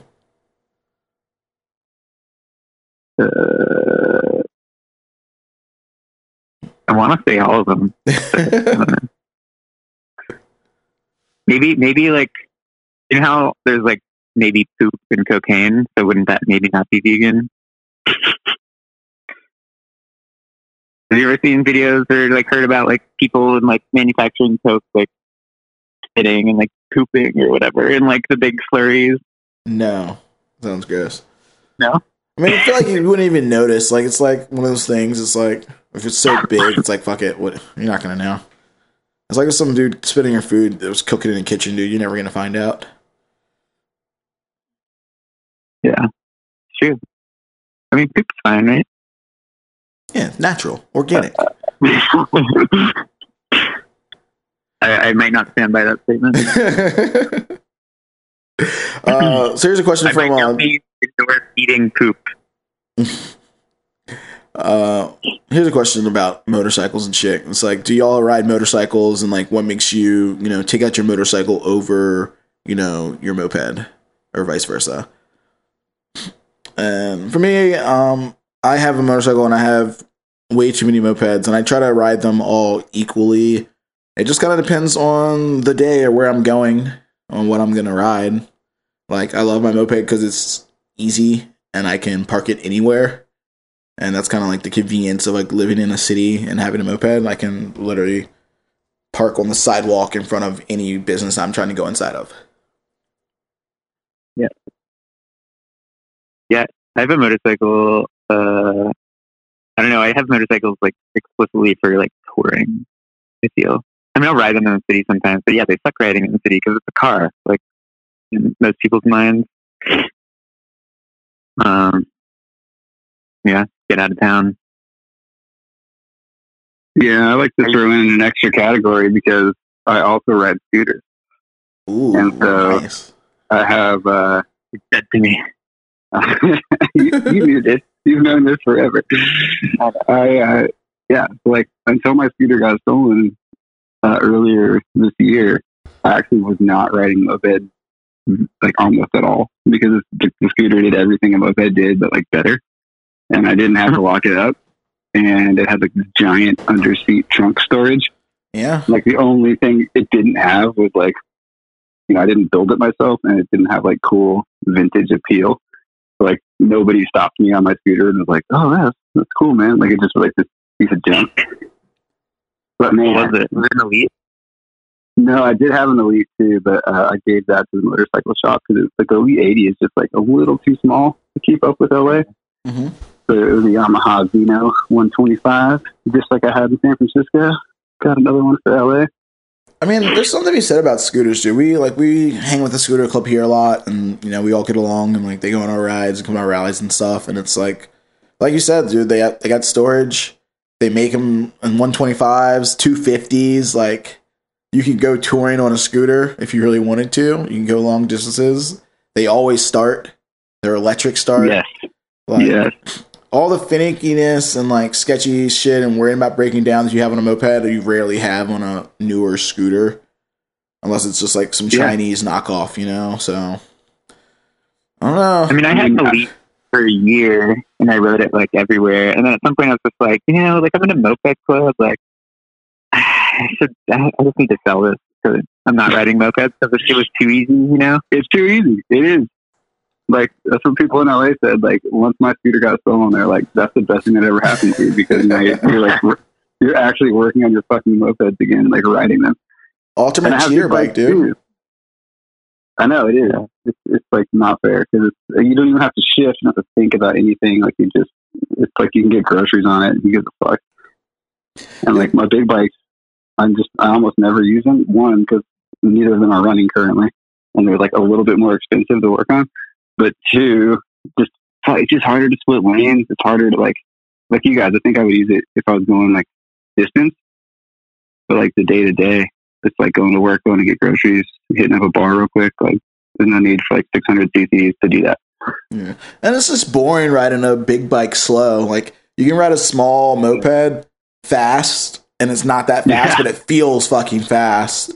And 100%. You get on your dirt bike or your fucking Harley or your fucking motorcycle or something that weighs a lot and it's big and heavy, and you're going 40 miles an hour and you feel like nothing, dude. Like you get on the highway and do 80, and as long as cars are going the same speed as you feel like you're standing still, dude. It's so boring. Oh, it's the weirdest feeling though sometimes if you like look down and like think about it and you're like, damn, I'm going fucking fast. It feels like nothing. Yeah, dude, the cars are going the same speed as you. You're not passing them, and you're just like, dude, we're going 80 right now. This feels weird. I guess, that's just what it feels like to have suspension, I guess. So a cloud, it's not vibrating, your hands don't hurt, your back's not sore. Yeah, are there any rigid motorcycles? Hardtails. I mean, not in the front, but like, you know, like hardtail, like chopper stuff. Yeah. Yeah. Yeah, that would suck, dude. Fuck I riding always think that. it's funny. I said fuck I would riding, think not it's funny chopper. That's that- all rigid. Fuck that. Yeah. No, never owned one, never want to, but chopper. Yeah, I never understood why like Honda Elites were like the one kind of accepted scooter in moped land, and also like with 50/50s, like MB5. Like, you know, like why are those two outliers like normal? I don't know. I've seen a lot of 50 shifties like rocking at rallies recently. Like I think 3 or 4 NS50s have been found like down south East Coast in the last couple months. And I don't know, dude. It's just like it's still a small CC bike. You know, you can technically register it as a moped if you wanted to. I don't know. It's kind of hard to see how like we started accepting it as like a moped. Like, oh, dude, you got a Shifty 50 tight. Like that's a moped too. Sweet. It's like I don't know.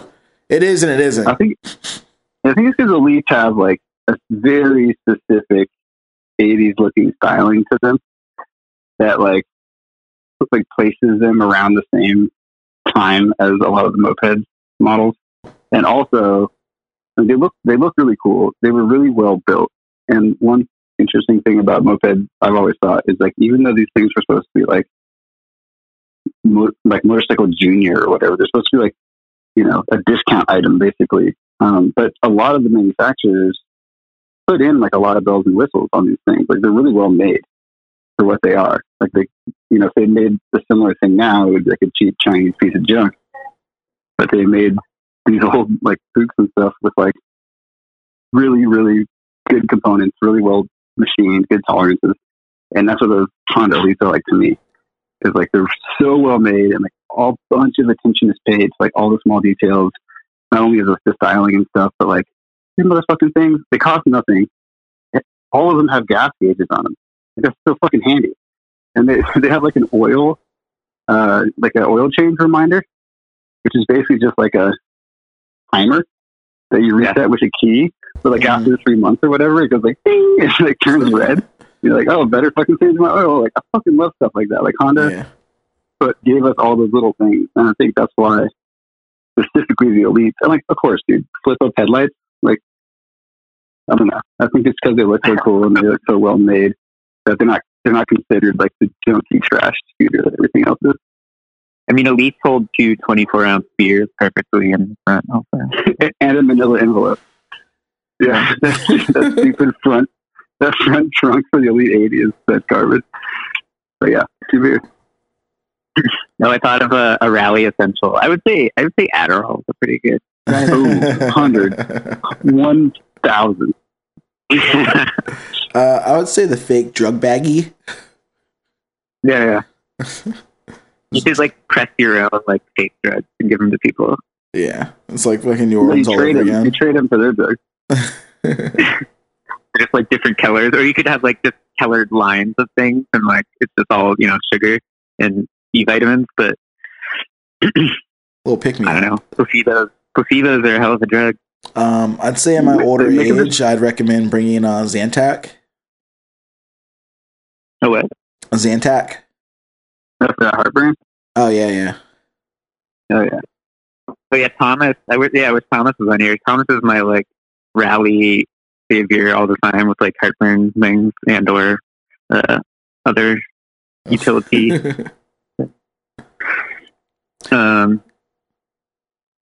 Yeah, dude. I don't know, I think like the 50/50s in the Mid Atlantic is like maybe part of the culture thing too, because like, you know, dirt bikes are such a big thing around here, and like dirt bikes like ripping up the streets and everything, and like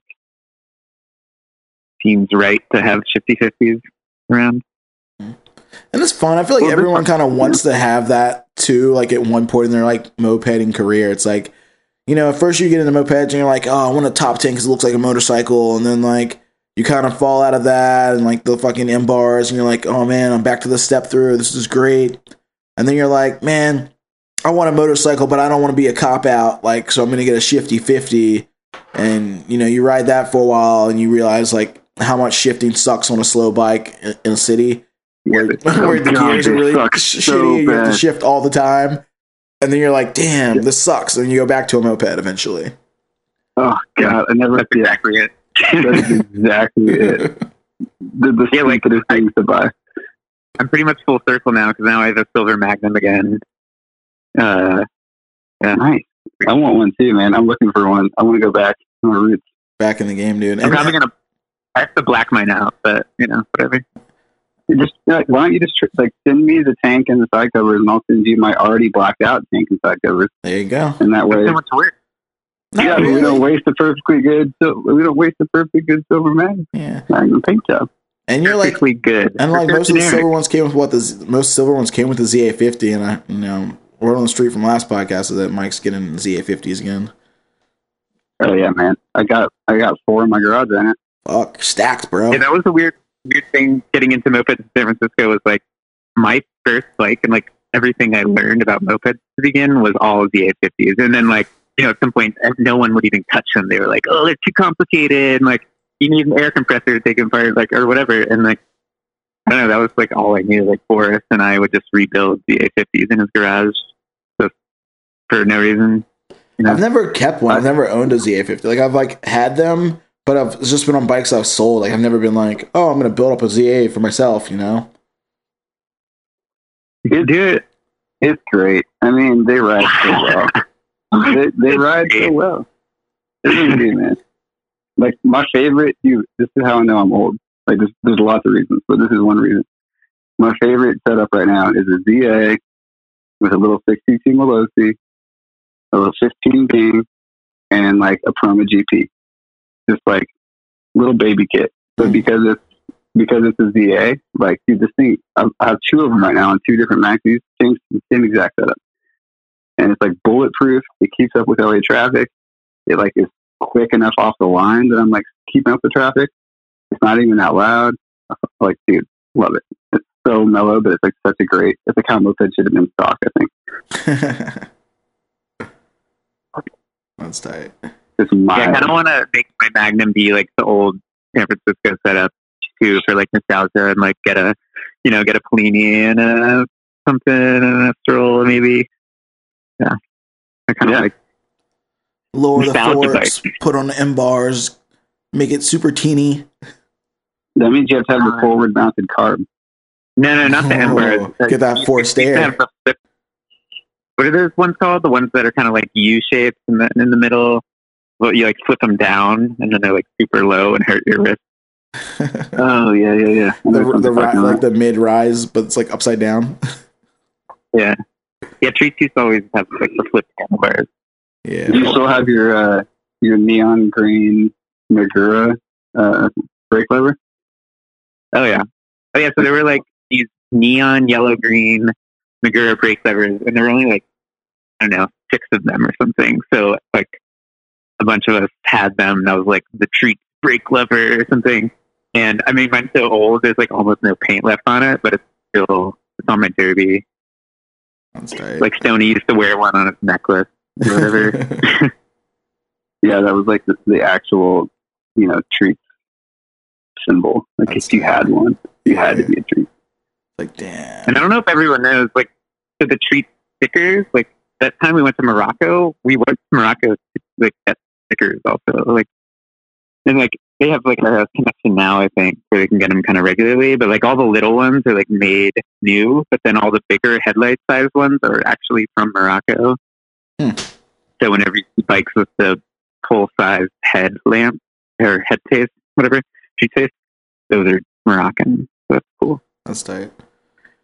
Dude, Yeah, this is the decals where the eyes are looking in opposite directions, right? I don't know. There's also like there were different tongue colors, stuff like that. I think I have like a green-eyed one. I have like an orange tongue one. I don't know. I have like a weird little stash. Yeah. I'm looking at them right now. Yeah, the eyes are looking in different directions. Are the new ones in the same direction? No, but that's like I've seen a batch where they were like the same direction, and it was like the not from Morocco one. So funny because it's just like a joke, It's like we have a headlight, so we're going to put a face on the head, That's all it is. That is such a treat stick. Yeah, super quick. Because it's But like we'll take it. stoned as fuck. Like, dude, it's called a headlight. Like, That's awesome. it seems like it's some like special thing, but it's just a bad joke. Yeah. Dude, here's another question from our friends in the Dirty Plugs Moped Club. Like, what's your thoughts on doing 50 on a stock like moped suspension? Like 50 miles an hour. Yeah. Fucking fun. It feels like 80. So no suggestion to upgrade your suspension. Just like fuck it, dude. Run it stock, baby. Well, dude, for me, it depends on what suspension you already have. Because, like, not all stock suspension is made Created equal. Yeah, like Maxi suspension, like the forks on a Maxi, in my opinion, are just fucking garbage. Which is what makes them fun for like mild builds because they feel a lot faster than they are. But yeah, I hate going 50 without at least a fork brace, like a better fork brace. Yeah. But Like, I would definitely. I want to know like the that's- ratio of how many bikes you could go to like at a rally and just like, you know, hold someone's front wheel and see how far their handlebars turn without the wheel moving. Oh god, they all do it. Like a even with good a fork brace. 4 inches will play. Yeah. Yeah. Well, I don't know. Brandon used to always be big on like, he thought it was crazy. Like people would like, you know, 50, 60 mile an hour bikes and like have stock suspension. It's like, what are you doing? Like stock brakes, you know, all these things. And so I've kind of like always had that in my mind. Not that I necessarily do anything about it, but I think it's good to do that at the same time, you know. The brakes are important. Brakes are your friend. Mm-hmm. I think it's because a lot of times when you are first learning mopeds, at least for me, it's like what you focus on is learning about the engine and how everything works together and how to like upgrade that section of it, like carburetor, pipe, like that's what all like the, you know, the products that make you drool are, because it's like, oh shit, you can fucking fly. Look at the support job on this thing. And like the boring part is like, oh, you know what's better than your 11 millimeter threaded axle? A 12 millimeter steel bearing axle. Like, it's just boring. And it's like, it's also fucking time consuming. But all of my bikes, even if they're like kind of not that fast, definitely not 50 miles, maybe like 46 downhill, but always upgraded 12 millimeter, always upgraded steel bearings, at least in the rear, if not both. And I always add a fork brace and typically add a little bit better shocks in the back because of all the potholes in LA. But it took me a while to realize that, like, even though that's not as fun, it's like pretty damn rewarding because, like, once I put a wheel together, it's like I don't have to look at it again for a long time. I put like new brake pads in, I grease everything up how it's supposed to be, I clean it up, just get it like really locked in. This is much better than my original style, which was like never even look at the axle or the brake plate, just ride the thing. And they're all bent, they're all fucked. So you can, you know, just having like a sturdy bike with just like minor suspension upgrades for 50 miles per hour can like totally make a big difference. I always wonder too, so like a lot of, you know, how a lot of mopeders get into it from, there's like a lot of skateboarders that get into mopeds, and then like myself, I was like a bicyclist that got into mopeds. And like when you work on a bicycle, that's like comparable to like things like suspension and, you know, cables and, you know, brakes and whatever. So like that stuff comes more naturally. It's easier to do first before you actually know what you're doing. But no, that's totally true. Yeah. Maybe skateboarders are like more reckless and don't do that. It's like, who needs helmets? Who needs in this shit? We're good. I'm going to jump these 12 flights of stairs. I'll be back. I was a rollerblader, so I was like, I'm just going to throw some ABEX 7 bearings in my wheels, and I'll be fucking good to go. That's it. Get out of here, fruit booter. That's right. Nah, dude, rollerblading was what you call real commitment, dude. Like, you throw yourself at a rail, there's no sneakers to run away on. I see, it was also just a real commitment to just own how stupid they were. So I see a lot of similarity in the moped culture, where you're just like, you know what, I know this is dumb. It's so fun though. Like, I get a huge kick out of it. Fuck you.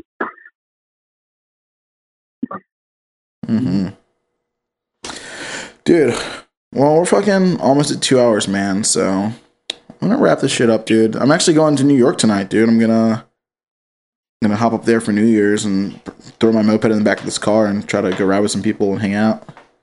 That's sick. You're gonna see us then. What are you going for? Just to hang out, dude. We're gonna stay with my girl's friend in Brooklyn. And I'm just gonna bring a bike and try to meet up with some moped people and cruise around. You should come here for New Year's Day. Do you know Mummers Day? It's like Philly's like ghetto Mardi Gras kind of New Year's celebration. Is it? It's like a big thing. Yeah, New Year's Day is like the Philly thing. I guess New Year's Eve is like a New York thing. Yeah, That's funny. We'll see. We'll weird. we gotta figure out where we're going. We don't have any plans right now, so we're just gonna wing it when we get up there. Yeah. But yeah, man. Cool. Dude. Yeah. Mike, I'm gonna have your pack out this week. I got a little center patch and a bunch of some stickers and some other stuff. Sweet, man. Appreciate it. Get that out. We still need someone to make you some rockers, but you know, I don't know who's That's on, cool. I don't know who's on rockers these days, dude. I think it's Nate. I'm gonna get Dana or someone to fucking throw some shit together. Probably. I left my Mike Beery has my vest. It's in Hutchinson, Kansas right now. So maybe I'll get that at some point. Yeah, it's all good. I mean, we all gotta buy some life jackets and build our wet cuts before the summer anyway. What, dude, absolutely. Like we were joking But yeah, around. I'm down to help What's up? with that. Wasn't I doing something? Maybe. What I was forget. that? I think I volunteered myself or something. Yeah, we were we had a meeting tonight about it, and I think we were talking about trying to get like life vest cuts together before season starts, so we can like actually rock them to other rallies and get some wear on them. Oh yeah, nice. I love that. Although, how do you guys feel about like a sleeveless wetsuit? God, that'd be fucking so sick. Did they make those? No, like you make them. Yeah, just cut the sleeves off. You rock that all summer, dude. You would be fucking hot as fuck, dude. Oh God! Just like you take that thing off, just like dripping sweat. Oh, that's the beauty. Nice to get Bring it wet. out. Fine. Yeah. God, we gotta get some Be like, good. some wet floaties, dude. Just rock those on your arms, like but with your cut. That's what I'm saying. Like the prospects with floaties, like that makes so much sense. Are we gonna make everyone wear their life vest or something? I think that was the joke. We were gonna like just like have everyone in the Or just- club have wet like life vest cuts like all weekend. I think that sounds good. Yeah, I'm into it. We definitely need to, gotta set that bar high. Yeah, we got some like pretty wild ideas floating around right now. Once we get all our shit like that we have in our minds like solidified, we kind of worked on a budget today. Once we get all that shit straight, we're gonna throw it to the regular club chat and like see what other ideas we can like come up with. Right. Put our heads together, come up with some interesting shit. Yeah. Gotta stand out, boys. Yeah, dude. Gotta stand out. Biggest club in Moped Army. Can't be played as fools. All right, Cool. let's do it, man. Well- Mike, thanks for coming, dude. Grasso. Yeah, Andrew, sorry for sticking around for your whole thing. No, you're good, bro. I'm glad you stuck around, bro. It worked out because Thomas wasn't on the thing anyways. So it's like, Oh yeah, just treat me like I was Thomas. There you go. I mean, who knows, man? If Tom was here, you never know where we would have went, man. We might have been talking about nugget porn. Like, shit could have got real weird. Dude, that Yeah, we was didn't literally do the next tangent. topic. I feel like we didn't even like touch in too many probably so many more stories. Yeah, for sure. As long as you guys have been in mopeds, I'm sure if we talked for another 2 hours, we could like come up with another like 20 stories, Yeah. But for another day, So- right? We'll just let us do it. Yeah. Do it again some other time. Happy New Year, yo. Yeah, same to you guys. All right, are we leaving? Yeah, we're leaving. Later. I'm gonna hang up on you guys. It's over. I'm hanging up too. Bye. All right, cool. Thanks. Okay. Bye. Cool. So that's it. Episode 61. Since I didn't say it in the very beginning, Moped Monday Podcast, episode 61. We did it. Another one in the books. Thanks for listening to the podcast. If, like always, like it, share it, review it on whatever the fuck you listen to it on. All that stuff helps us out. If you want to support the podcast, you can visit our web store at mopedmonday.com and pick up a pennant flag or some t-shirts or a sweater or a hoodie, and we'll get that stuff shipped out to you. Once again, big shout out to all the winners of the raffle. Thank for everyone for participating. Big shout out to Denny Cycles for sponsoring the last episode and the raffle. If you guys have a topic you'd like us to talk about, or a guest or someone you think we should get into it with, you can email it to us at mopedmondaypodcast@gmail.com. Or if you'd like to call in and leave a voicemail, shout out, some love, or ask us a question, you can call our voicemail line at 804-638-9533. And that's the whole spiel of all the business-like things that we do. Because I'm solo dolo in the house, and I'm going to get ready for this trip to go to New York, dude. Never Not Riding Boys, Upvault, whoever else is chilling up there. I'm going to holler. I should be up there in the morning. I'm going to go work tonight and then pack up and head that way. We'll be there early tomorrow morning. Get some stuff done. Maybe we can meet up tomorrow night. We'll see. Fuck your car, ride a moped. So, what are your favorite moped sounds? Fuck your car. Ride a moped. I don't know, like touch a flower, was it moving? Like, nah, feels pretty locked up. Sounds like you're fucked, dude. Oh boy.